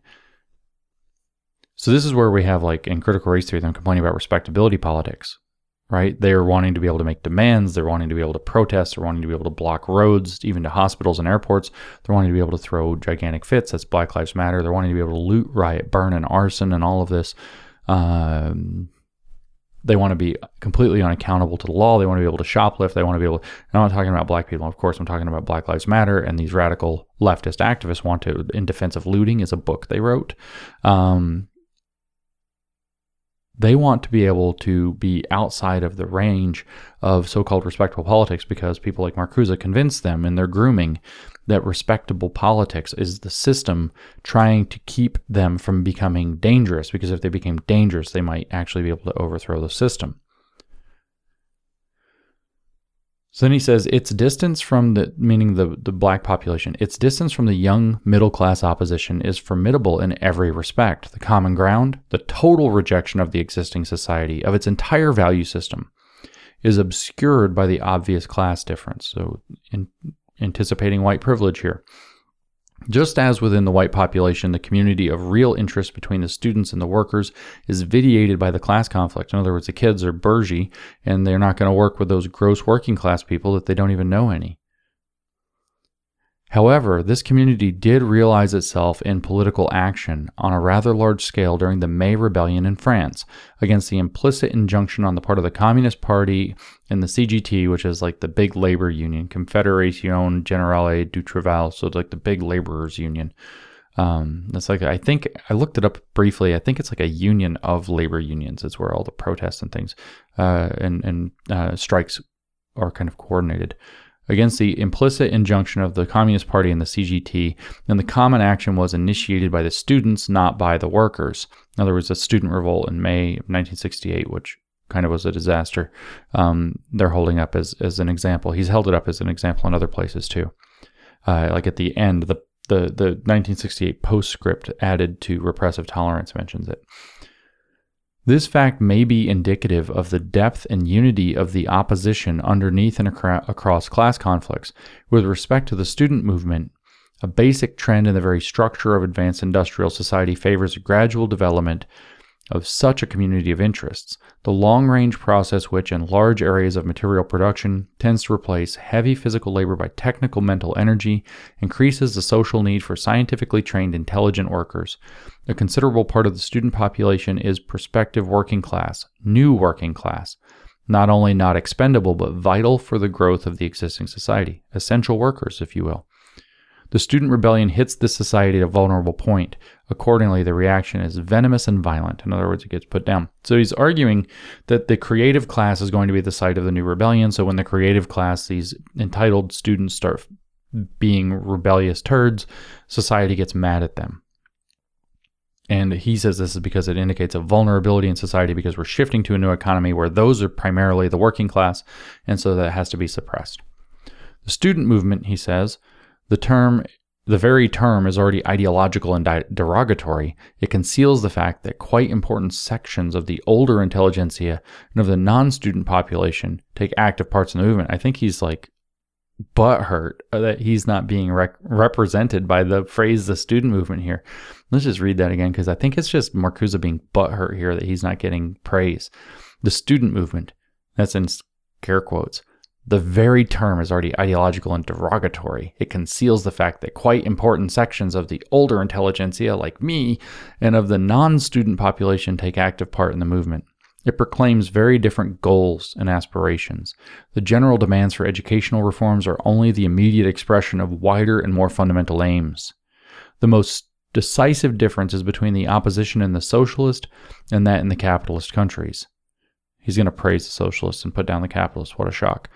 The former, so the socialist countries, accepts the socialist structure of society, but protests against the repressive authoritarian regime of the state and party bureaucracy. I do not think that that's actually what was really going on in socialist shitholes. But that's what he sees. The former, the socialist people accept the socialist structure of society and protest against the repressive authoritarian regime of the state and party bureaucracy. Like that's not a necessary part of what's going on. While in the capitalist countries, he says, the militant and apparently increasing part of the movement is anti-capitalist, socialist, or anarchist. Again, within the capitalist orbit, the rebellion against fascist and military dictatorships in Spain and Latin American countries has a strategy and goals different from the rebellion in the democratic countries. And one should never forget that the one student rebellion which was instrumental in perpetrating the most despicable mass murder in the contemporary world, the massacre of hundreds of thousands of communists in Indonesia, that crime has not yet been punished, and it is the only horrible exception from the libertarian liberating function of student activism. Like record scratch or whatever the sound is, like the fuck are you talking about? You're writing this in 1969 in the middle of the Chinese Cultural Revolution, and you're saying the only student rebellion, which was bad, that instrumental in perpetrating the most despicable mass murder in the contemporary world was the massacre of hundreds of thousands of communists in Indonesia, a crime that has not yet been punished. You're writing this literally as tens of millions of Chinese are being murdered and starved in the Cultural Revolution of China, which was a student-led movement, a student rebellion. Are you out of your mind? The Chinese Red Guard was running roughshod over China. 1966 through 1976 was the Chinese Cultural Revolution. Possibly as many as 100 million people died. It was a student movement, a student rebellion against the old people in society. But no, hundreds of thousands of communists died in Indonesia, and it's the only example of a student movement that's ever gone bad, and it's a crime that hasn't been punished because it's against communists. It's a crime. And he says, it is the only horrible exception from the libertarian liberating function of student activism, which literally while he was writing this, was destroying China. In the fascist and semi-fascist countries, he says, the militant students, a minority of the students everywhere, find support among the industrial and agrarian proletariat. In France and Italy, they have been able to obtain precarious and passing aid from powerful leftist parties and unions. In West Germany and in the United States, they meet with the vociferous and often violent hostility of, scare quotes, the people, and of organized labor. Yeah, West Germany is against communism? What a shock. Revolutionary in its theory and its instincts and in its ultimate goals, the student movement is not a revolutionary force, perhaps not even an avant-garde, so long as there are no masses capable and willing to follow. but it is the ferment of hope in the overpowering and stifling capitalist metropoles. It testifies to the truth of the alternative, the real need, and the real possibility of a free society. So you have the most entitled students who won't even mix, he said, with the working class, who have a huge unwillingness to mix with racial minorities, that are somehow testifying, the most entitled sector of society, somehow testifying to the truth of the real need and the real possibility of a free society. They are the freest people on the planet. And neo-Marxism infected their stupid brains in their entitlement, because communism in general is a disease of the lower upper class, of the not quite most privileged people in society, because it taps into their ineffectiveness. It taps into their insecurity that they're not as good as their social standing says, but that they're craving to be at that top that they aren't. And it can't possibly be them, those bourgeois people. It can't possibly be them that's the failure. It has to be that the system is screwing them from being top elites and making sure that their self-esteem is attended to, and that their guilt is assuaged, and that their low talent is recognized for the glory that it is and rewarded. This guy is totally mental. He says, to be sure, there are the wild ones and the non-committed, the escapists into all kind of mysticism, the good fools and the bad fools, and those who don't care what happens. There are the authentic and the organized happenings and the nonconformities. Naturally, he says, the market has invaded this rebellion and made it a business. But it is serious business nevertheless. What matters is not the more or less interesting psychology of the participants, psychopathology of the participants, or the often bizarre forms of the protest, which frequently make the absurd reasonableness of the establishment and the anti-heroic sensuous images of the alternative more transparent than the most serious argument could do. I love these. Always bringing up that his communism, his liberation is going to be sensuous. It's so gross. But I digress. What matters is not the more or less interesting psychology of the participants, nor the often bizarre forms of the protest, but that against which the protest is directed. That's what he says. The demands for a structural reform of the educational system, urgent enough by themselves, we shall come back to them subsequently, to seek to counteract the deceptive neutrality and often plainly apologetic teaching, and to provide the student with the conceptual instruments for a solid and thorough critique of the material and intellectual culture. So our demands for structural reforms of the education system to become critical theory is what he's saying is happening. At the same time, they seek to abolish the class character of education. These changes would lead to an extension and development of consciousness, again, making people critical theorists, which would remove the ideological and technological veil that hides the terrible features of affluent society. So affluent society, a rich society, everybody's doing way better than they otherwise would. Most people are comfortable. Most people feel like they can do something with their lives. Most people are becoming happy and content with this. No, there's an ideological and technological veil that hides their terrible features, that it's still based in capitalism rather than communism. And we need to change the education system to teach critical theory and to teach it to people who don't even that aren't, like it says, to the class character of education. We're going to abolish that. So to people all the way across the class spectrum, we're going to raise critical consciousness. We're going to make education ideological in order to break through in a critical theory way so that we can uncover the hidden ideological and technological veil that hides the terrible features of your good life. That's their goal. That's what they've actually achieved. That's what they turned college into. The development of a true consciousness is still the professional function of universities. No wonder, then, that the student opposition meets with all but pathological hatred on the part of the so-called community, including large sections of organized labor, to the degree to which the university becomes dependent on the financial and political goodwill of the community and of the government. The struggle for a free and critical education becomes a vital part in the struggle for change. That decoupling, or the federal underwriting, I should say, of student loans, so decoupling financial responsibility thing seems to have, that Bill Clinton signed, really seems to have opened up some doors here. Because he says, to the degree to which the university becomes dependent on the financial and political goodwill of the community and of the government. The struggle for a free and critical education becomes a vital part. Well, all of a sudden, when you decouple that, you're off to the races.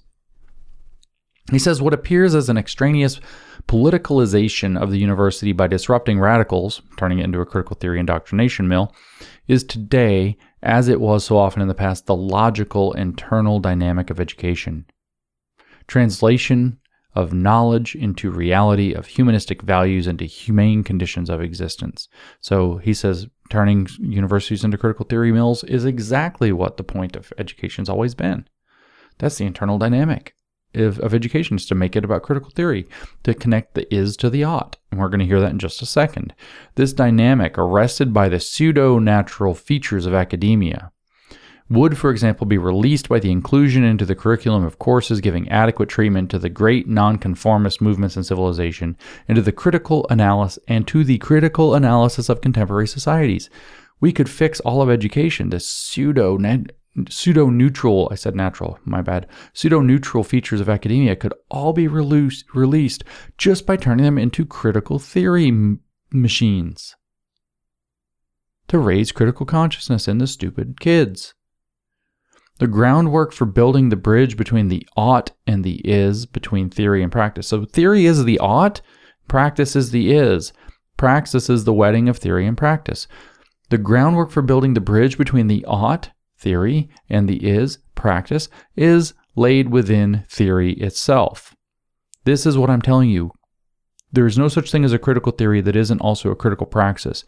And this is the connection of is and ought. This is the forging of what should be epistemology into axiology. This is the transmission of the creation of that second dimensional critical theory on top of traditional theory, where it's the reason above understanding of Hegel, where the system, the systematic philosophy, or the systematic theology really, of the critical theory tradition has to be laid down, and it's part of the theory itself. It's inseparable. That's why you cannot just teach about a critical theory without doing it, unless what you're doing is what I'm doing, which is actually exposing it and criticizing it.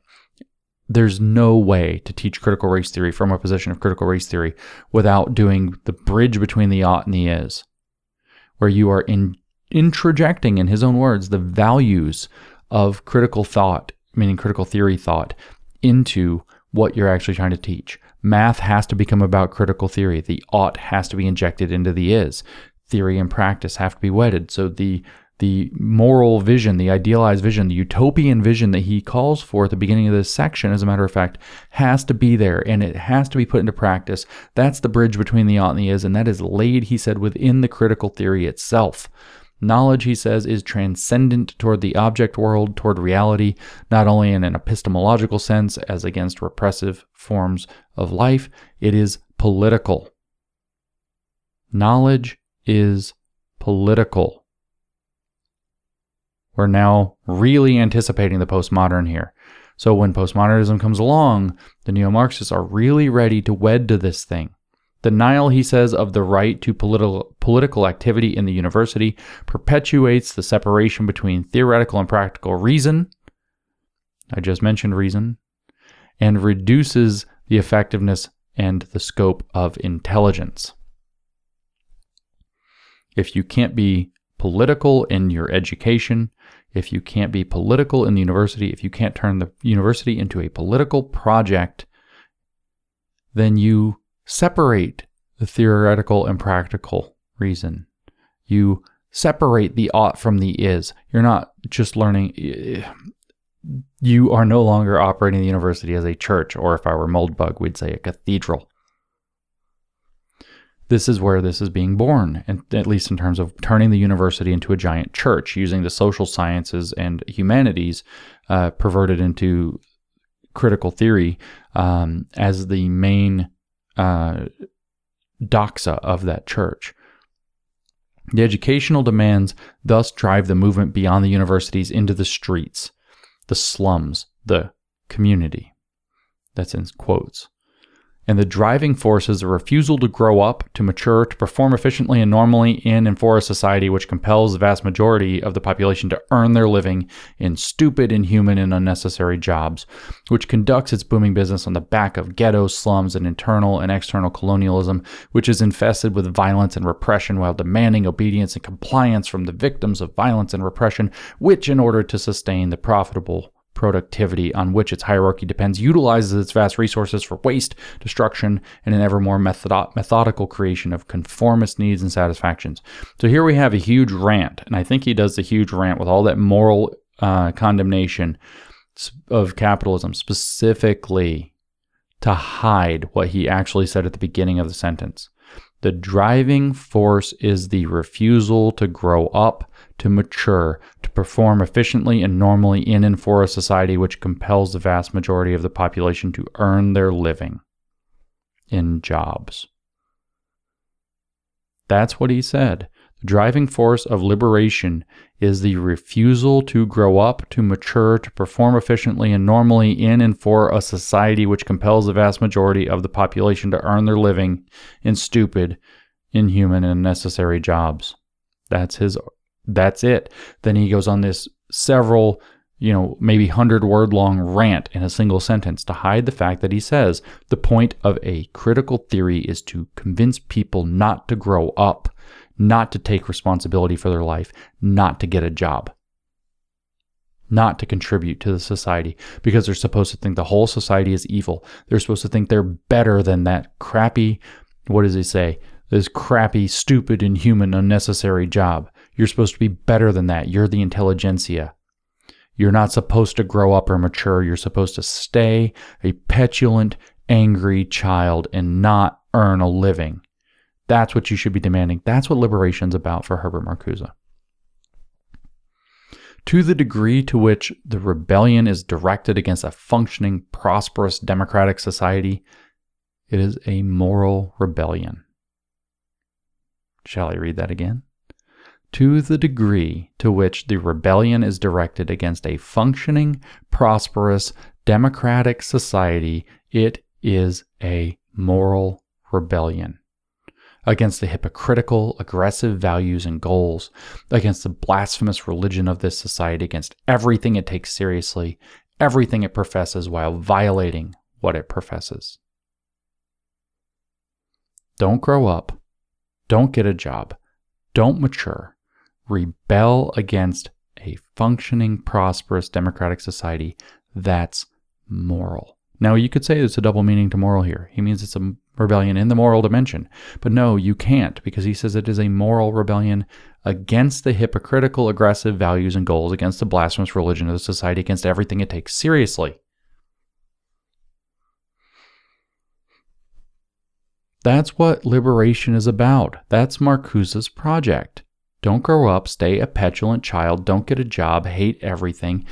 Hate the very idea of a functioning, prosperous, democratic society. That's the moral thing to do. It is a complete inversion of civic values so that he can have some kind of socialist, communist fantasy utopia that he explicitly said at the beginning, throughout this entire essay, but also at the beginning of the section, is his goal.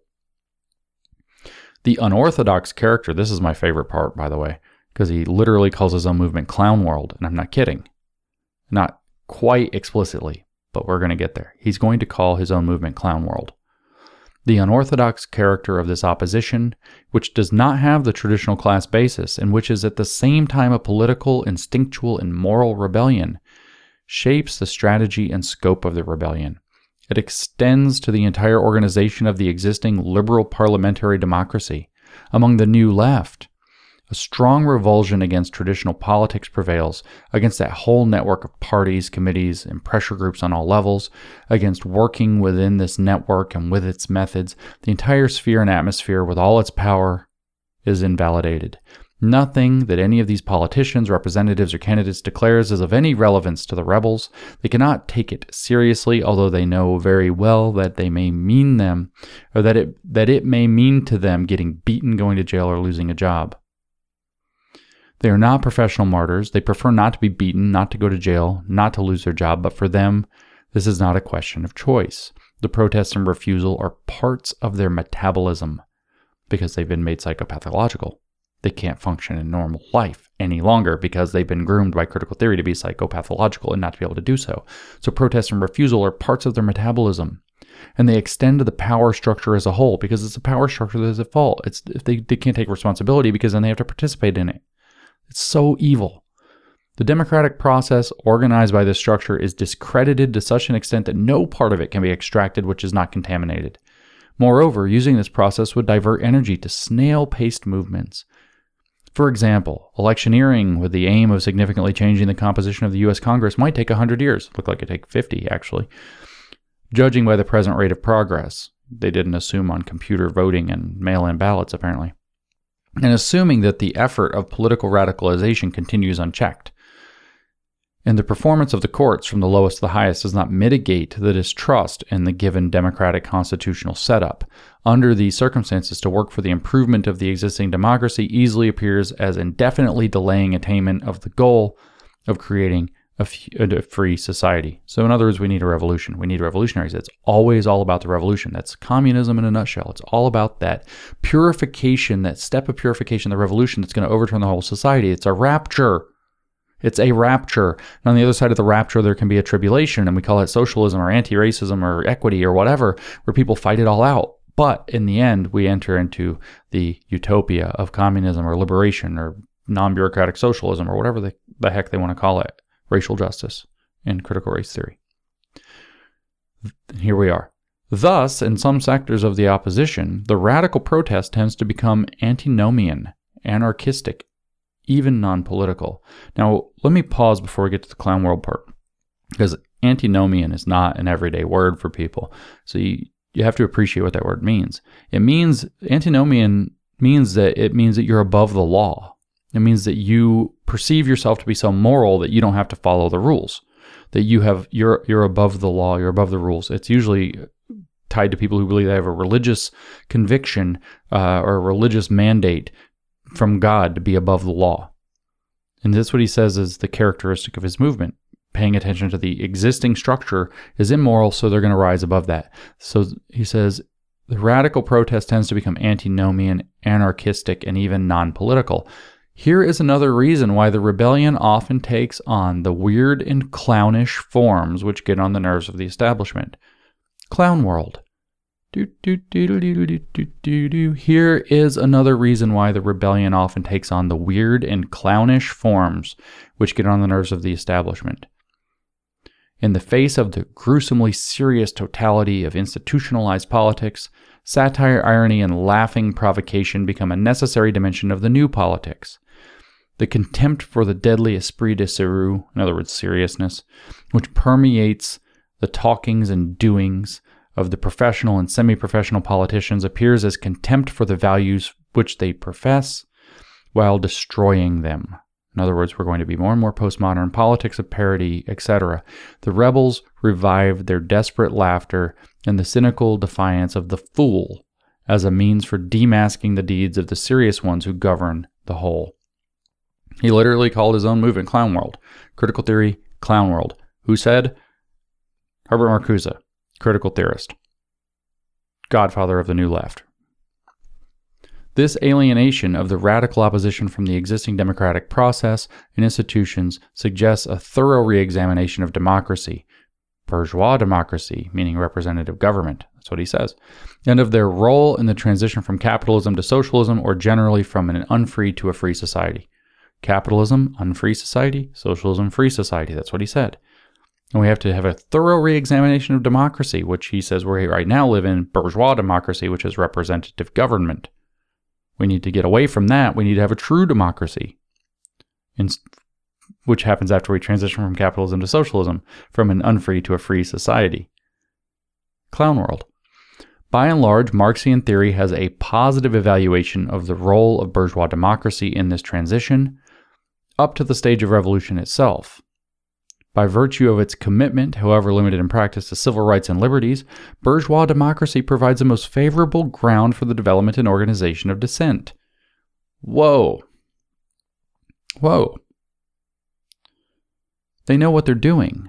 They know they are taking advantage of the best virtues of, this is why they're evil. They know what they're doing. They know they are taking advantage of the best virtues of free liberal societies to use those things against them to have their stupid revolution.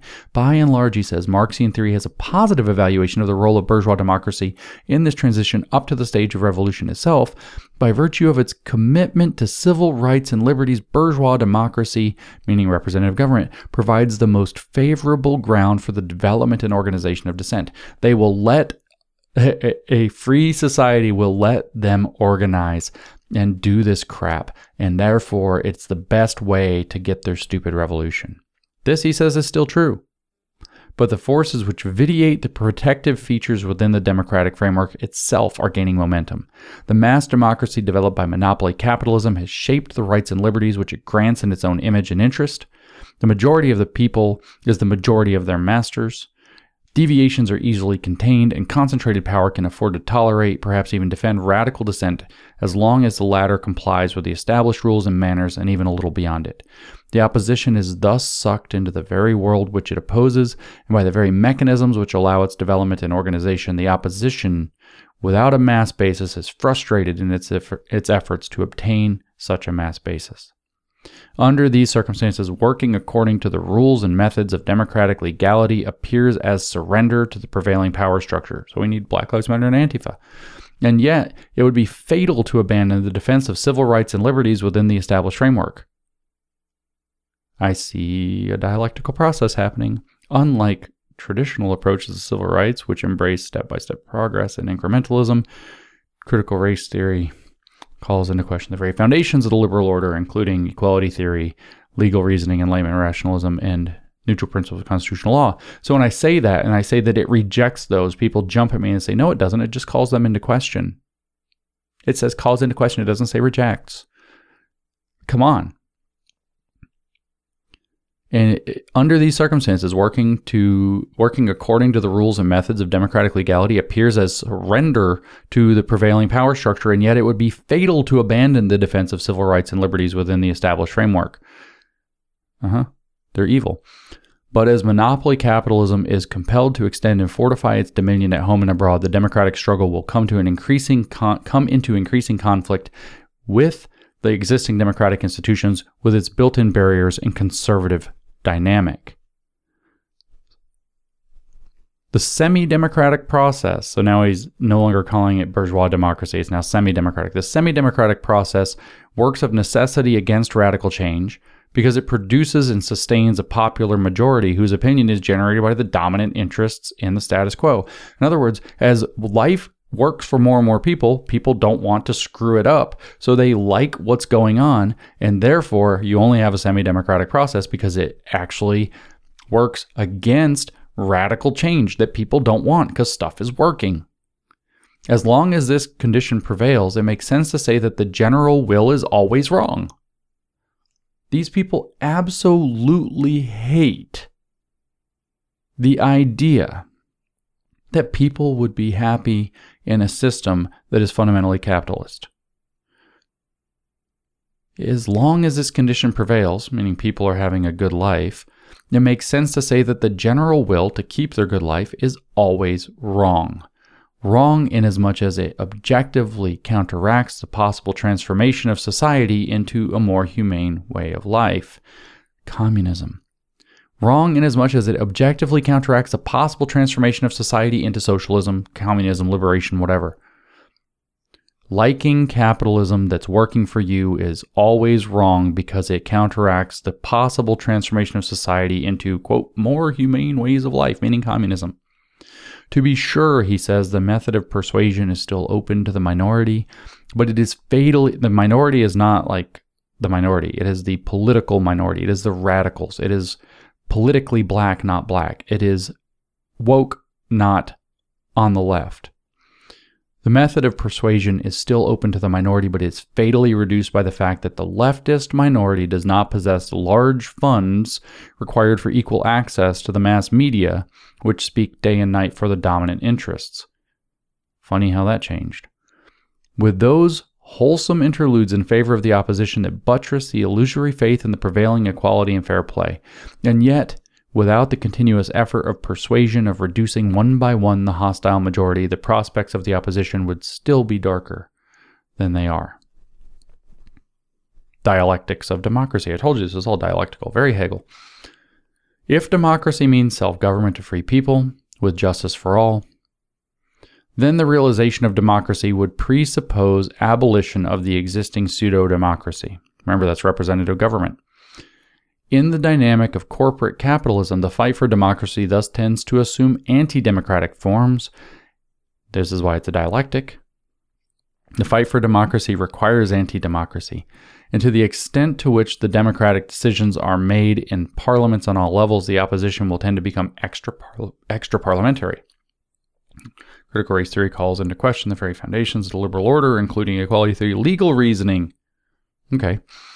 The movement to extend constitutionally professed rights and liberties to the daily life of the oppressed minorities, even the movement to preserve existing rights and liberties, will become subversive to the degree to which it will meet the stiffening resistance of the majority against an exaggerated interpretation and application of equality and justice. So we have to, in other words, to achieve true free democracy, which is socialism, we have to take existing bourgeois democracy, which is pseudo-democracy, and meet it with anti-democracy, which means operating outside of the democratic thing and pissing on respectability politics, pissing on the existing ways of doing things, maybe signing thousands of executive orders or whatever's going on. We have to be anti-democratic. We have to be totalitarian. We have to be dictators in order to do so in a way that's going to produce a true democracy that exists within socialism, because the current democracy is not a true democracy, because this is their thought process. This is their thought process. An opposition which is directed not against a particular form of government or against particular conditions within a society, but against a given social system as a whole, cannot remain legal and lawful, because it is the established legality and the established law which it opposes. So now he's calling for lawlessness and illegality. The fact that the democratic process provides for the redress of grievances and for legal and lawful changes does not alter the illegality inherent in an opposition to an institutionalized democracy which halts the progress of change at the stage where it could destroy the existing system. So you won't let us wreck the entire system. You want to maintain the system, therefore you're evil. And that is actually oppression and repression. So we have to be and are justified in being illegal and unlawful. Same kind of repressive tolerance argument that we saw from before. By virtue of this built-in stabilizer or governor, he's using that I'm sure as a pun, capitalist mass democracy is perhaps to a higher degree self-perpetuating than any other form of government or society. I said that it's an unstable equilibrium. And the more so, the more it rests not on terror and scarcity, but on efficiency and wealth. Remember, if you're having a society that works, that's bad. If it were relying on terror and scarcity, we'd have a revolution. And on the majority will of the underlying and administered population. So remember, he doesn't, because of false consciousness, he believes that the existing democratic situation is brainwashing people into liking the life that they actually have that's actually pretty good, where they feel proud of their work and they're glad they did it and they got a reasonably good wage and they're able to buy things that they want. They're able to have a comfortable life. No, that's bad. That's what he says. That's administered population. That's the system itself creating the conditions of stability and such that it wants. Stability, plenty, prosperity, etc. That's administered because there's a power that be that maintains the system, and it's not allowing the communism, which is other more humane ways of being, according to him, free, true freedom. This new situation has direct bearing on the old question as to the right of resistance. Can we say it is the established system rather than the resistance to it, which is in need of justification? Such systems seem to be the implication of the social contract theories which consider civil societies dissolved when, in its existing form, it no longer fulfills the functions for which it was set up, namely as a system of socially necessary and productive repression. Theoretically, these functions were determined by the philosophers. The realistically minded defined the end of government as a protection of property, trade, and commerce. The idealists spoke to the realization of reason, justice, freedom, all capitalized, without altogether neglecting or even minimizing the more material and economic aspects. In both schools, judgment as to whether a government actually fulfilled these ends and the criteria for judging were usually limited to a particular nation state or type of nation state, which the respective philosopher had in mind. That the security, growth, and freedom of the one nation state involved the insecurity, destruction, or oppression of another did not invalidate their definition, nor did an established government lose its claim for obedience when the protection of property and the realization of reason left large parts of the population in poverty and servitude. So he says, this is unbelievable. I'll just leave that there. In the contemporary period, the questions as to the end of government have subsided. It seems that the continued functioning of the society is sufficient justification for its legality and its claim for obedience. Now, it has nothing to do with the fact that it works, that it's actually creating success, it's actually raising most boats, it's actually destroying many of the terrors that people have that the society works, isn't it? No. The continued functioning of society is sufficient justification for its legality and its claim for obedience. And its obedience is, just follow some basic laws, otherwise you're free. Minimal government is really the American ideal. He says, and functioning seems defined rather negatively as the absence of civil war, massive disorder, economic collapse. In other words, if it was communism, it would be functioning way better. So they lie to themselves and say, look, our society is functioning. Look at all this prosperity, because he believes that communism is going to be idealistic and utopian. Therefore, this crap where he gets to wander around Santa Monica and how beautiful everything is and how he has lots of money and all these adoring fans and he sells hundreds of thousands of books, etc. All that's functioning according to a crappy definition. He says, because otherwise anything goes. Military dictatorship, plutocracy, government by gangs and rackets, genocide, war crimes, crimes against humanity are not effective arguments against a government which protects property, trade, and commerce at home while it perpetrates its destructive policy abroad. So he's claiming that, Americans maybe have great lives for themselves, but look what they're destroying the rest of the world. So you're starting to see that imperialist aspect of New Left thinking creeping in here as the wedge that he's going to try to break things apart.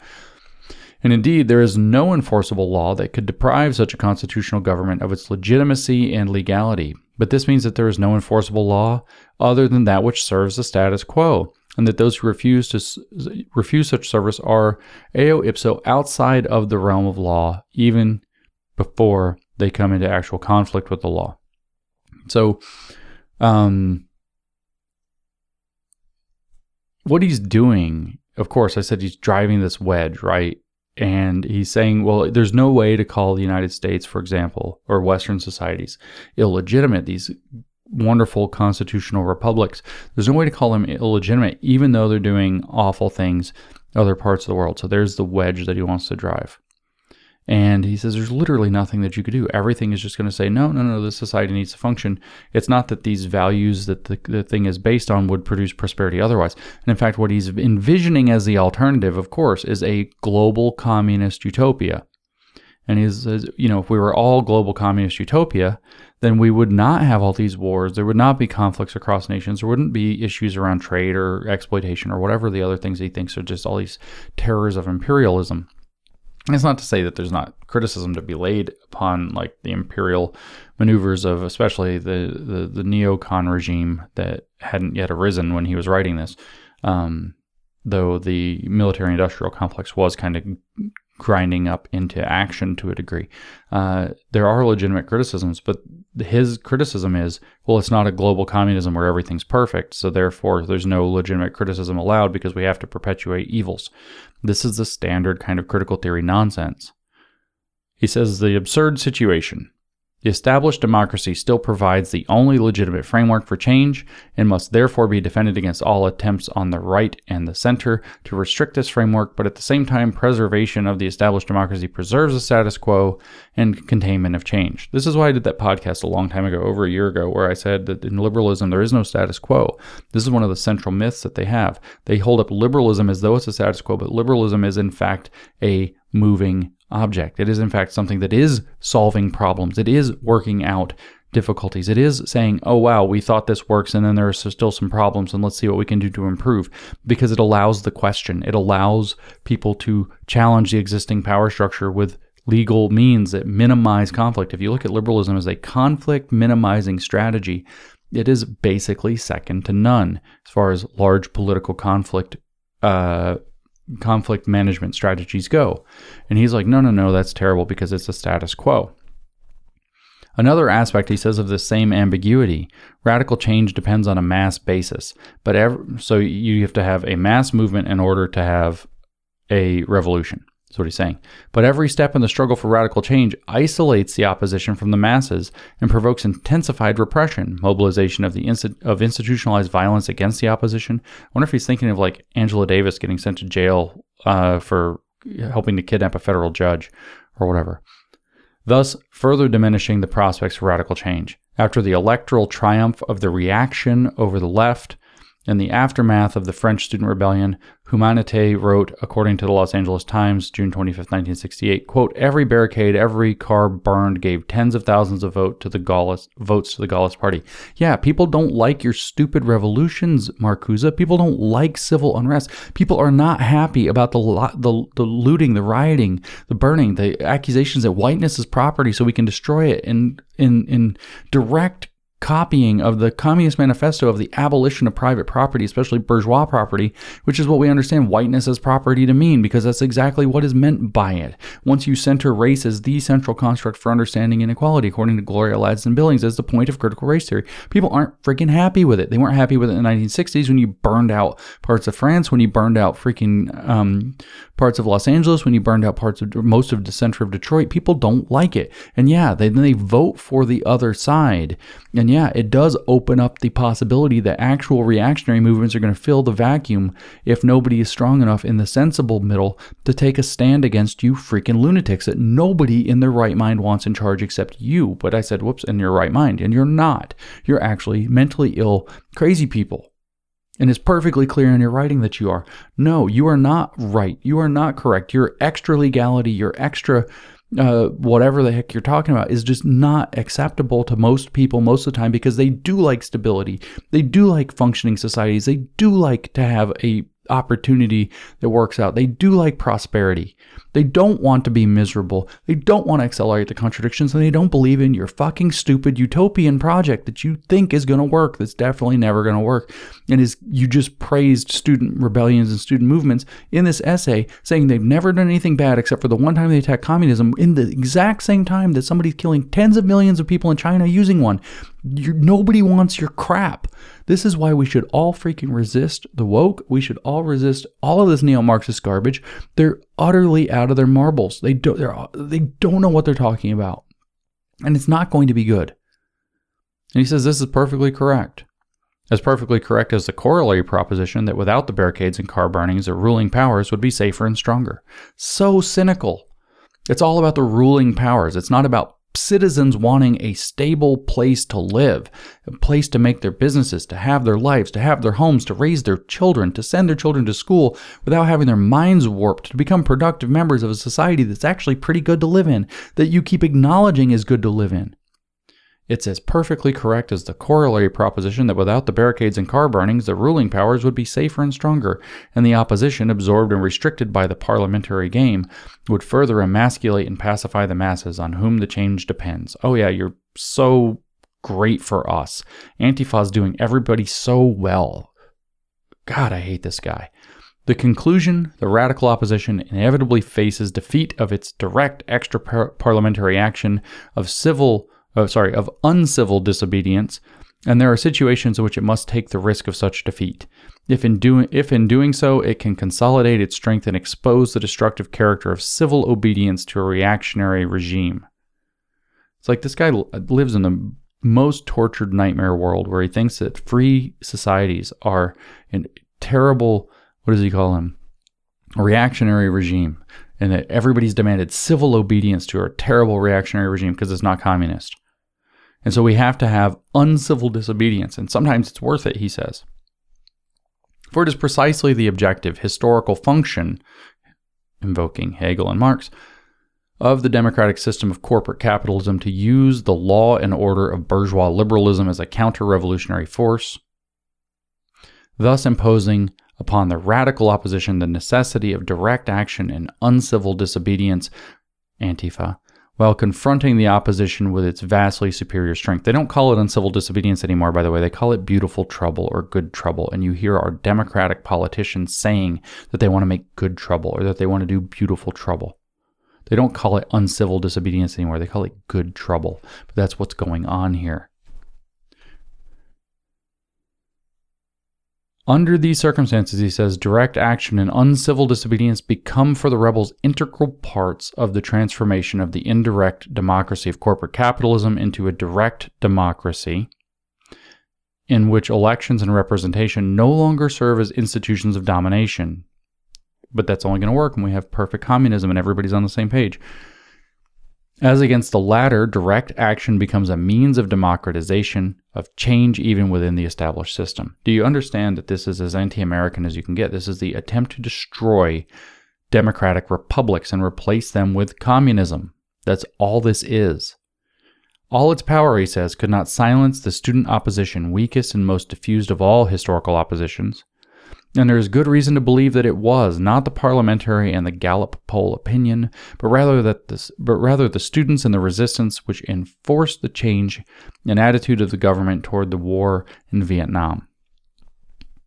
And it was the uncivil disobedience of the students of Paris which suddenly broke through the memory repression of organized labor and recalled for a very short moment the historical power of the general strike and the factory occupation of the Red Flag and the International.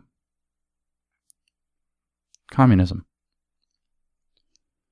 The alternative is not democratic evolution versus radical action, but rationalization of the status quo versus change. Rationalization of the status quo versus change.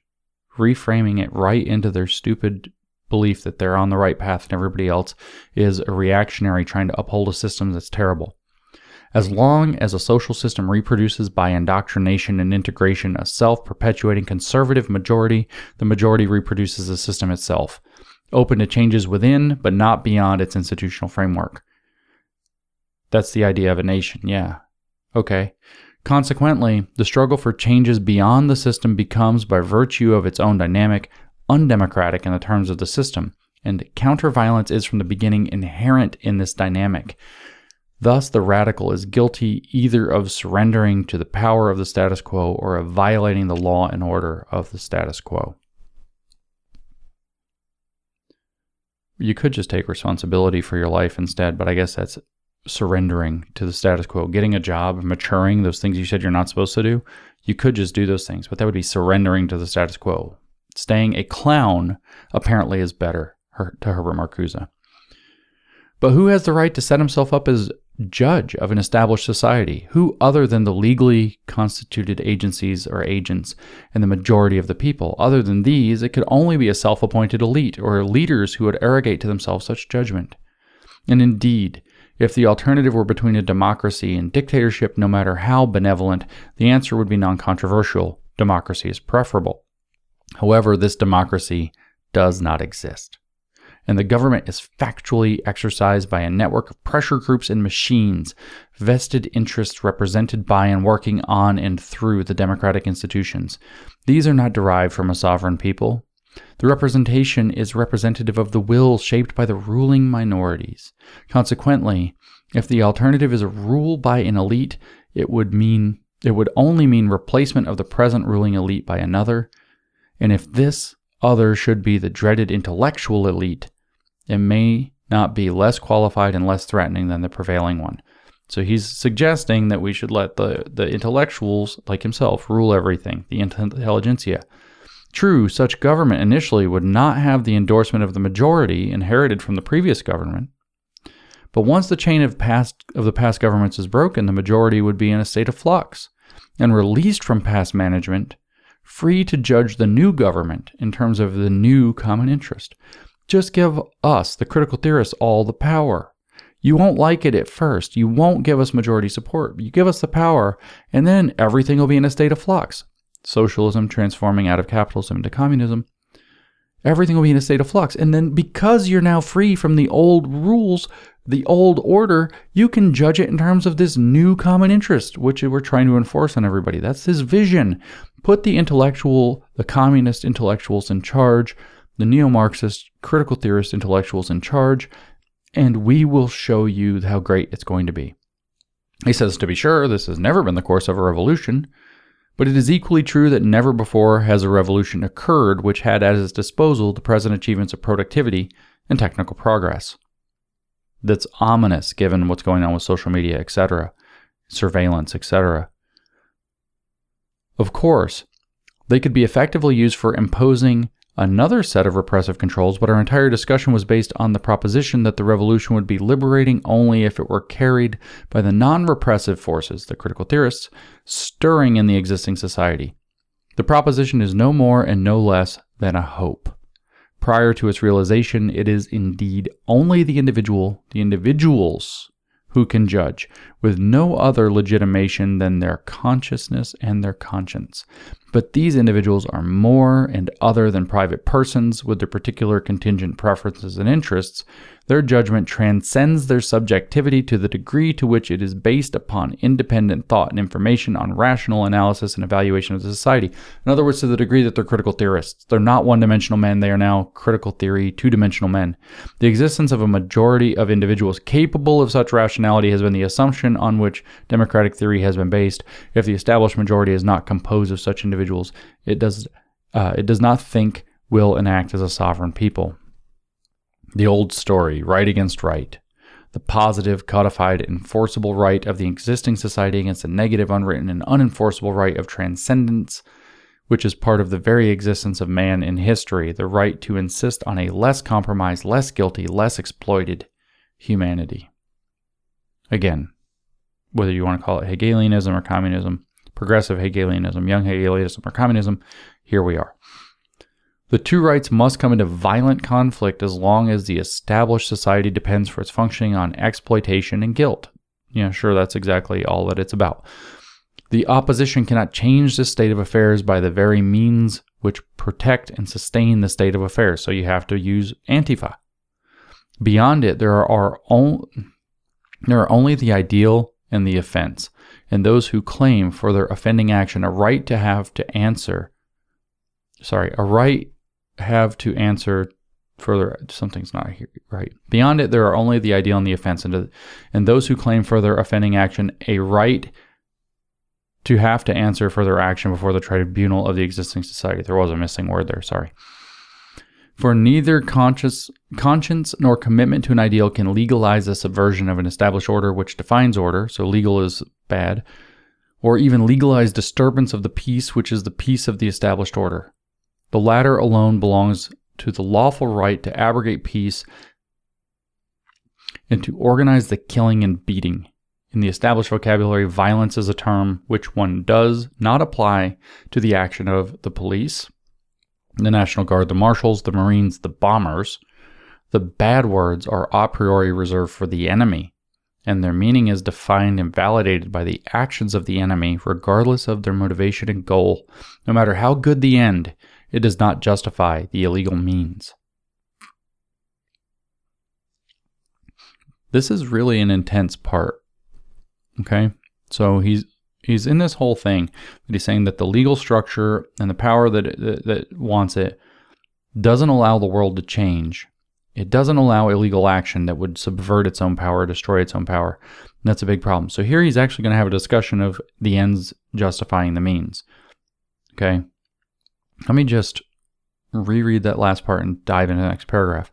For neither conscience nor commitment to an ideal can legalize the subversion of an established order which defines order. Or even so the existing order gets to define what is order, what is not order.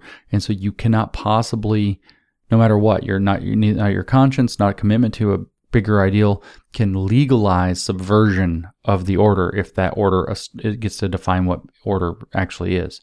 It says, or even legalize disturbance of the peace, which is the peace of the established order. So it's all this typical critical theory neo-Marxist stuff where the order itself is this kind of evil, malevolent thing with all this power that doesn't allow any substantive change. In other words, doesn't allow communism to come in. And he says that there's no legal way to do it because even the idea of legality and of order is defined by the order. And even the idea of peace is peace within the order. So you actually have to smash out of the system even to be able to talk about it, which is, of course, depends on what you're looking at. If you're looking at a truly repressive state, you maybe have something going on. If you're looking at free countries, it's a complete confusion. If you're looking at a free country, you have a completely different set of circumstances. These people do not understand the idea whatsoever of a free country because they hate the idea of a free country because it's not a communist country, which they believe is the only true freedom, which of course never gets there, never works, and is just a disaster along the way, but they think it's just going to work next time. So he says, you can never do that, right? You can never do that. And so he says the bad words, I skip the violence, etc., are a priori reserved for the enemy, and he actually capitalizes enemy. And their meaning is defined and validated by the actions of the enemy, regardless of their motivations and goal. So he's trying to say there should be motivations and goal that are worth justifying to where you shouldn't be called violent if you're violent. You shouldn't be called disruptive if you're disruptive. You shouldn't be called a problem if you're a problem. It says no matter how good the end, it does not justify the illegal means within the system, of course, is what he means. Then he says the proposition, the ends justify the means, is indeed as a general statement intolerable, but here's your leftism, gang. The proposition, the ends justify the means, is indeed as a general statement intolerable, but, there's a but. The ends justify the means, no good, but sometimes good. That's what he's about to argue that. The proposition, the ends justify the means, is indeed as a general statement intolerable, but so is, as a general statement, its negation. In radical political practice, so we're going to have a dialectical synthesis, right? In radical political practice, the end belongs to a world different from and contrary to the established universe of discourse and behavior. We're going to have to sublate, aufheben, but the means belong to the latter and are judged by the latter on its own terms, the very terms which the end invalidates. Fancy philosophical language, right? In radical political practice, let's go slow, the end belongs to a world different from and contrary to the established universe of discourse and behavior. So the end is something we can't judge because it's outside of the system by which we do our judgment. But the means belong to the established order and are judged within the established order on its terms, the very terms that the end outside of that order invalidates. So he's saying that if you have the right transformational end, communism, if you have the right transformational ends, then you can't judge the means from the existing system because they can only be judged by what they accomplish. In other words, he says the ends justify the means is indeed, as a general statement, intolerable, but when it's for my purposes, it's necessary. That's his argument. For example, he writes, assuming an action aims at stopping crimes against humanity committed in the professed national interest, and the means to attain this goal are acts of organized civil disobedience. Remember, he was just calling for uncivil disobedience, though. In accordance with the established law and order, not the crimes, but the attempt to stop them is condemned and punished as a crime. Thus, it is judged by the very standards which the action indicts. The existing society defines a transcending action on its society's own terms, a self-validating procedure entirely legitimate, even necessary for the society. One of the most effective rights of the sovereign is the right to establish enforceable definitions of words. What a really weird way to put that. Very postmodern. The established order gets to decide the definitions of words, which then determine reality, and in particular moral reality, good and bad, within that particular order. But if the ends are an order that transcends it, that sublates it, that are better than, that is on the other end of, say, a dialectical synthesis or movement, then you can't possibly judge. You're too low on the dialectical pole. You can't judge actions taken to achieve a noble end, a greater good, from within a system that doesn't have the greater good. And it's because you get to define the words within the system. That's what they get to do. That's his argument for the ends justify the means, which he fully believes when it's his ends and his means. That's his whole argument. That's what repressive tolerance is a long-form argument for. Political linguistics, he says, armor of the establishment. Iron law of Oak projection, anybody? If the radical opposition develops its own language, it protests spontaneously, subconsciously against one of the most effective secret weapons of domination and defamation. He's calling for creating, the radical opposition creating its own parallel language. Do you see what's going on? Are you paying attention yet, as they say? If the radical opposition develops its own language, it protests spontaneously, subconsciously against one of the most effective secret weapons of domination and defamation, the armor of the establishment, political linguistics. He says the language of the prevailing law and order, validated by the courts and by the police, is not only the voice, but also the deed of suppression. The language is the deed of suppression. This language is violence. This language not only defines and condemns the enemy, meaning him, the communist, it also creates him. And this creation is not the enemy as he really is, but rather as he must be in order to perform his function for the establishment. In other words, it's not that people that are communists that are trying to tear our society down are bad. It's that we name them as bad so that they can be a scapegoat for which we maintain the order. See? Of course. Iron law of Oak projection.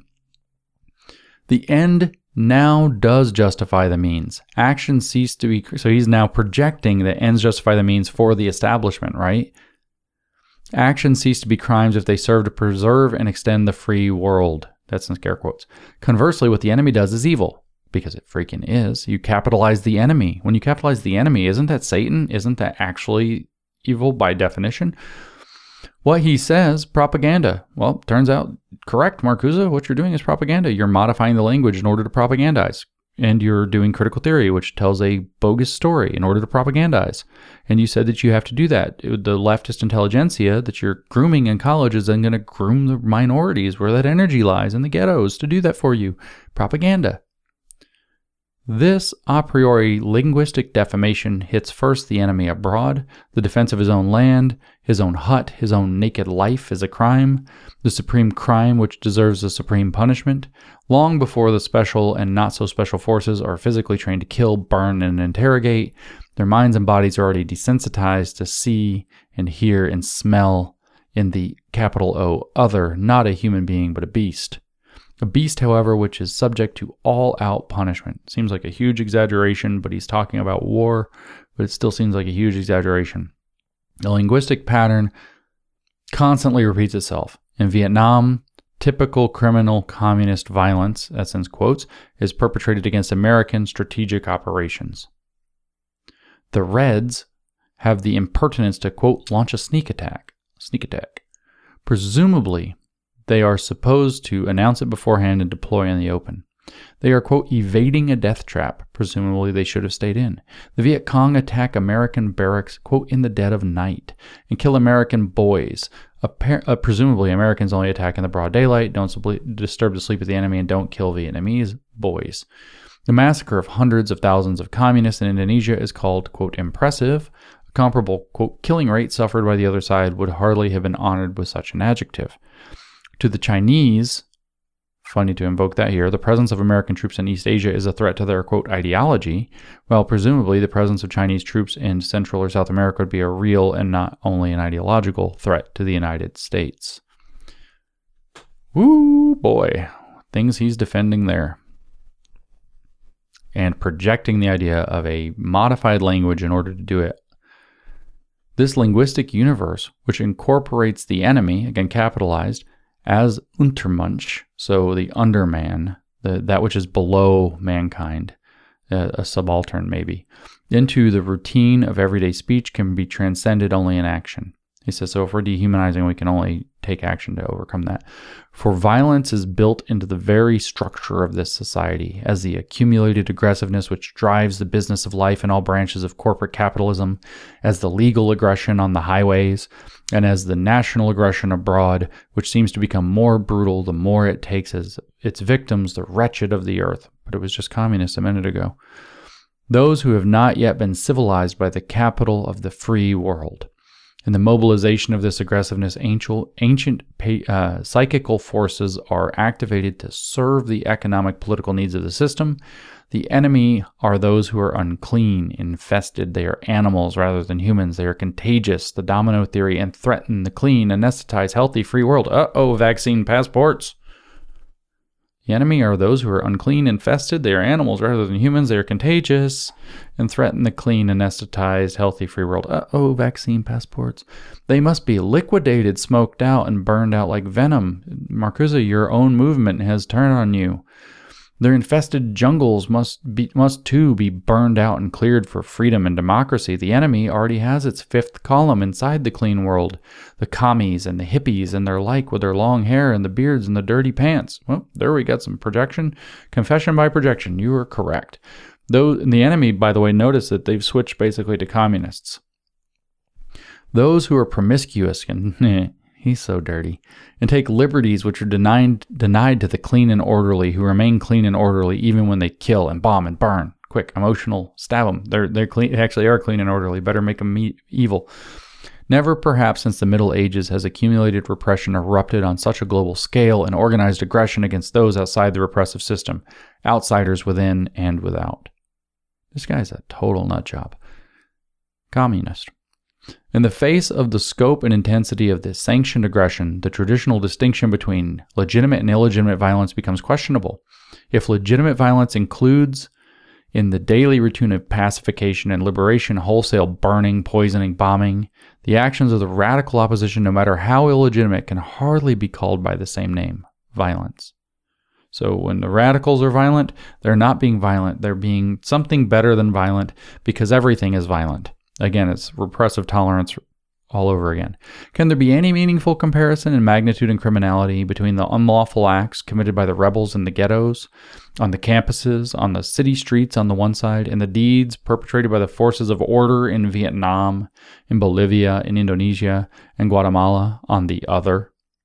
Can one meaningfully call it an offense when demonstrators disrupt the business of a university, the draft board, the supermarket, the flow of traffic, to protest against the far more efficient disruption of the business of life of untold numbers of human beings by the armed forces of law and order? Remember, these wars were at least presumably fought to stop the march of communism that is trying to create global communism, which is the thing he's pretending he's not actually trying to defend, although he keeps defending it throughout the entire damn essay. Here, too, the brute reality requires a redefinition of terms. The established vocabulary discriminates a priori against the opposition. It protects the establishment. Law and order. These words, this is the last paragraph of this section, these words have always had an ominous sound. To people that want to be criminals, the entire necessity and the entire horror of legitimate force are condensed and sanctioned in this phrase. There can be no human association without law and order, enforceable law and order. But there are degrees of good and evil in human associations. Of course, but measured in terms of the legitimate organized violence required to protect the established society against the poor, the oppressed, the insane, the victims of its well-being. Over and above their legitimacy in constitutional terms, the extent to which the established law and order can legitimately demand and command obedience and compliance largely depends, or ought to depend, on the extent to which this law and this order obey and comply with their own standards and values. So this is actually huge. It doesn't sound huge. He's saying that the whole thing is hypocrisy.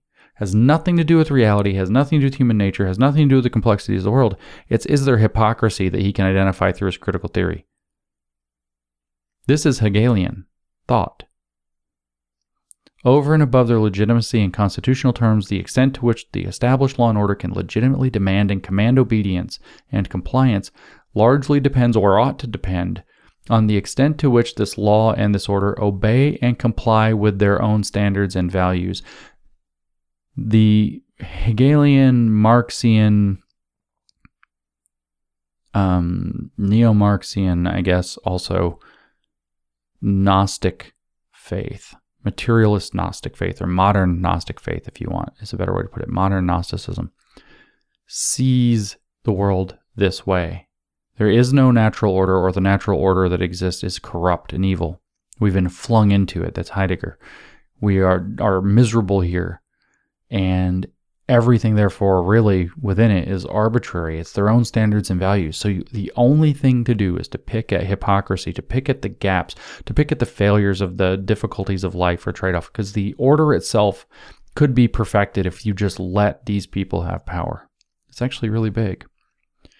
These, he says, may first be ideological, like the ideas of liberty, equality, fraternity, advanced by the revolutionary bourgeoisie. But the ideology can become a material political force in the armor of the opposition, as these values are betrayed, compromised, denied in the social reality. Then the betrayed promises are, as it were, taken over by the opposition, and with them the claim for legitimacy. In other words, he's saying we're going to co-opt ideas like liberty, equality, and fraternity. The opposition is going to show how their values are betrayed, compromised, and denied in the social reality, and then they are taken over by the opposition, and with them the claim for legitimacy. In other words, we're subverting the meaning of ideas like liberty, equality, and fraternity. We're going to replace them with liberation and equity and solidarity. And the new legitimacy is going to arise. We're going to have our new sensibility, etc., that he talked about earlier in the essay. In this situation, he says law and order become something to be established as against the established law and order. Communist entryism. We're going to come in, we're going to create new law and order to establish against the established law and order. Up becomes down, right becomes wrong, black becomes white.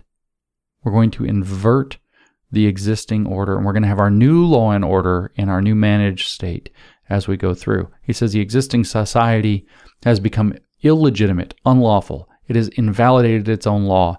Such has been the dynamic of the historical revolutions. It is hard to see how it can be arrested indefinitely. So there's his case. Part 3 of Herbert Marcuse's horrific essay on liberation from 1969. And we see just how dark and how crazy things are. So again, just to summarize briefly, part 1, we had a biological foundation for socialism. We have to change man to be incapable of operating in the existing society. In other words, we have to groom psychopathology into him so that he will reject the existing society. Then we're going to introject into him a new sensibility, a new way of thinking about the world, which is clearly been fulfilled by intersectionality. And in part 3, forces in transition, you can see that coming to pass. You can see him calling upon the critical theorists, grooming the radical activists in the so-called minority or ghetto populations to harness their energy, to abandon the working class as the left, and to move into a new left that's going to be identity political as guided by neo-Marxist theory. You also see the precursors of the acceptance of postmodern theory, which has not yet been developed, is only beginning to be developed. Marcuse might have been aware of some of that. Adorno and he were both tilting in that direction, that knowledge is itself political. He said that explicitly. That's basically the Foucauldian thesis. So you can see all of the elements starting to come together here for the mess that we live in. So when I keep saying to people that we live in Marcuse's world, I say we live in repressive tolerance. We also live in the world created by the essay on liberation. We also live in the world created by one-dimensional man, where we have this multi-dimensional or kaleidoscopic consciousness. It's Jose Medina's term for intersectional political consciousness, critical consciousness, is that we have to think in terms of this new intersectional set of identity politics positions for everything to understand everything. And that, he says, is going to allow the revolution to come. And in the very closing, he says, that this cannot be arrested. It's hard to see how this can be arrested indefinitely. And his explicit advocation here is that a word? He explicitly advocates for the ends justifying the means, because he has a utopian, he even said at the beginning, end in mind that justifies it. The ends are going to justify the means. The means should include violence and illegality. They should also be done by repurposing the language so as to redefine and capture the words upon which the social order that we live in operates, and to redefine them in a subversive way that allows them to reorder society in a revolutionary fashion. There we have part 3 of Herbert Marcuse's essay on liberation. This is a scary document. We live in a scary world. We have to actually resist these things. We have to be able to understand them so that we can stand up against them. We do not want good trouble, beautiful trouble. We actually do want a orderly society that provides prosperity and so on. And we don't want to lose it chasing an explicitly said utopian vision that requires a biological change in man and a complete reordering of our sensibility from things that we have slowly generated through the Enlightenment going forward by taking the best of human thought over thousands of years. We don't want to throw that away to replace it with communism, which basically, no matter how it's been tried, no matter which way people have attempted it, has failed and failed and failed and failed and killed millions. And his ignorance of the fact, he's writing in praise of these rebellions and these movements, etc., and his ignorance of the fact that the one that he's already held up, which is the one in China at the beginning of the essay, is literally killing tens of millions of people while he's writing this, is every bit of proof that you need that these people don't know what they're talking about. They have a terrible plan. It's trying to take over America now, Western civilization now. It is not going to work this time. It's going to be terrible. And it's up to us to do something about it. Now, you also can see on the other hand, where I've kind of wryly commented that it's already been co-opted. It's already been co-opted by the forces that he would hate, except that it's his movement that he wants. And he would say, because the ends justify the means, that that's what has to happen. So woke capital, BlackRock, etc., taking over all this stuff in the attempt to create his movement is something we have to presume he would support, because he would say that the ends justify the means this time because he will believe it will work this time. So we are now at, if you want my opinion on the place we are, this movement initiated by Herbert Marcuse in the 1960s has been growing and building to a peak. We are at the moment or near the moment of its climax.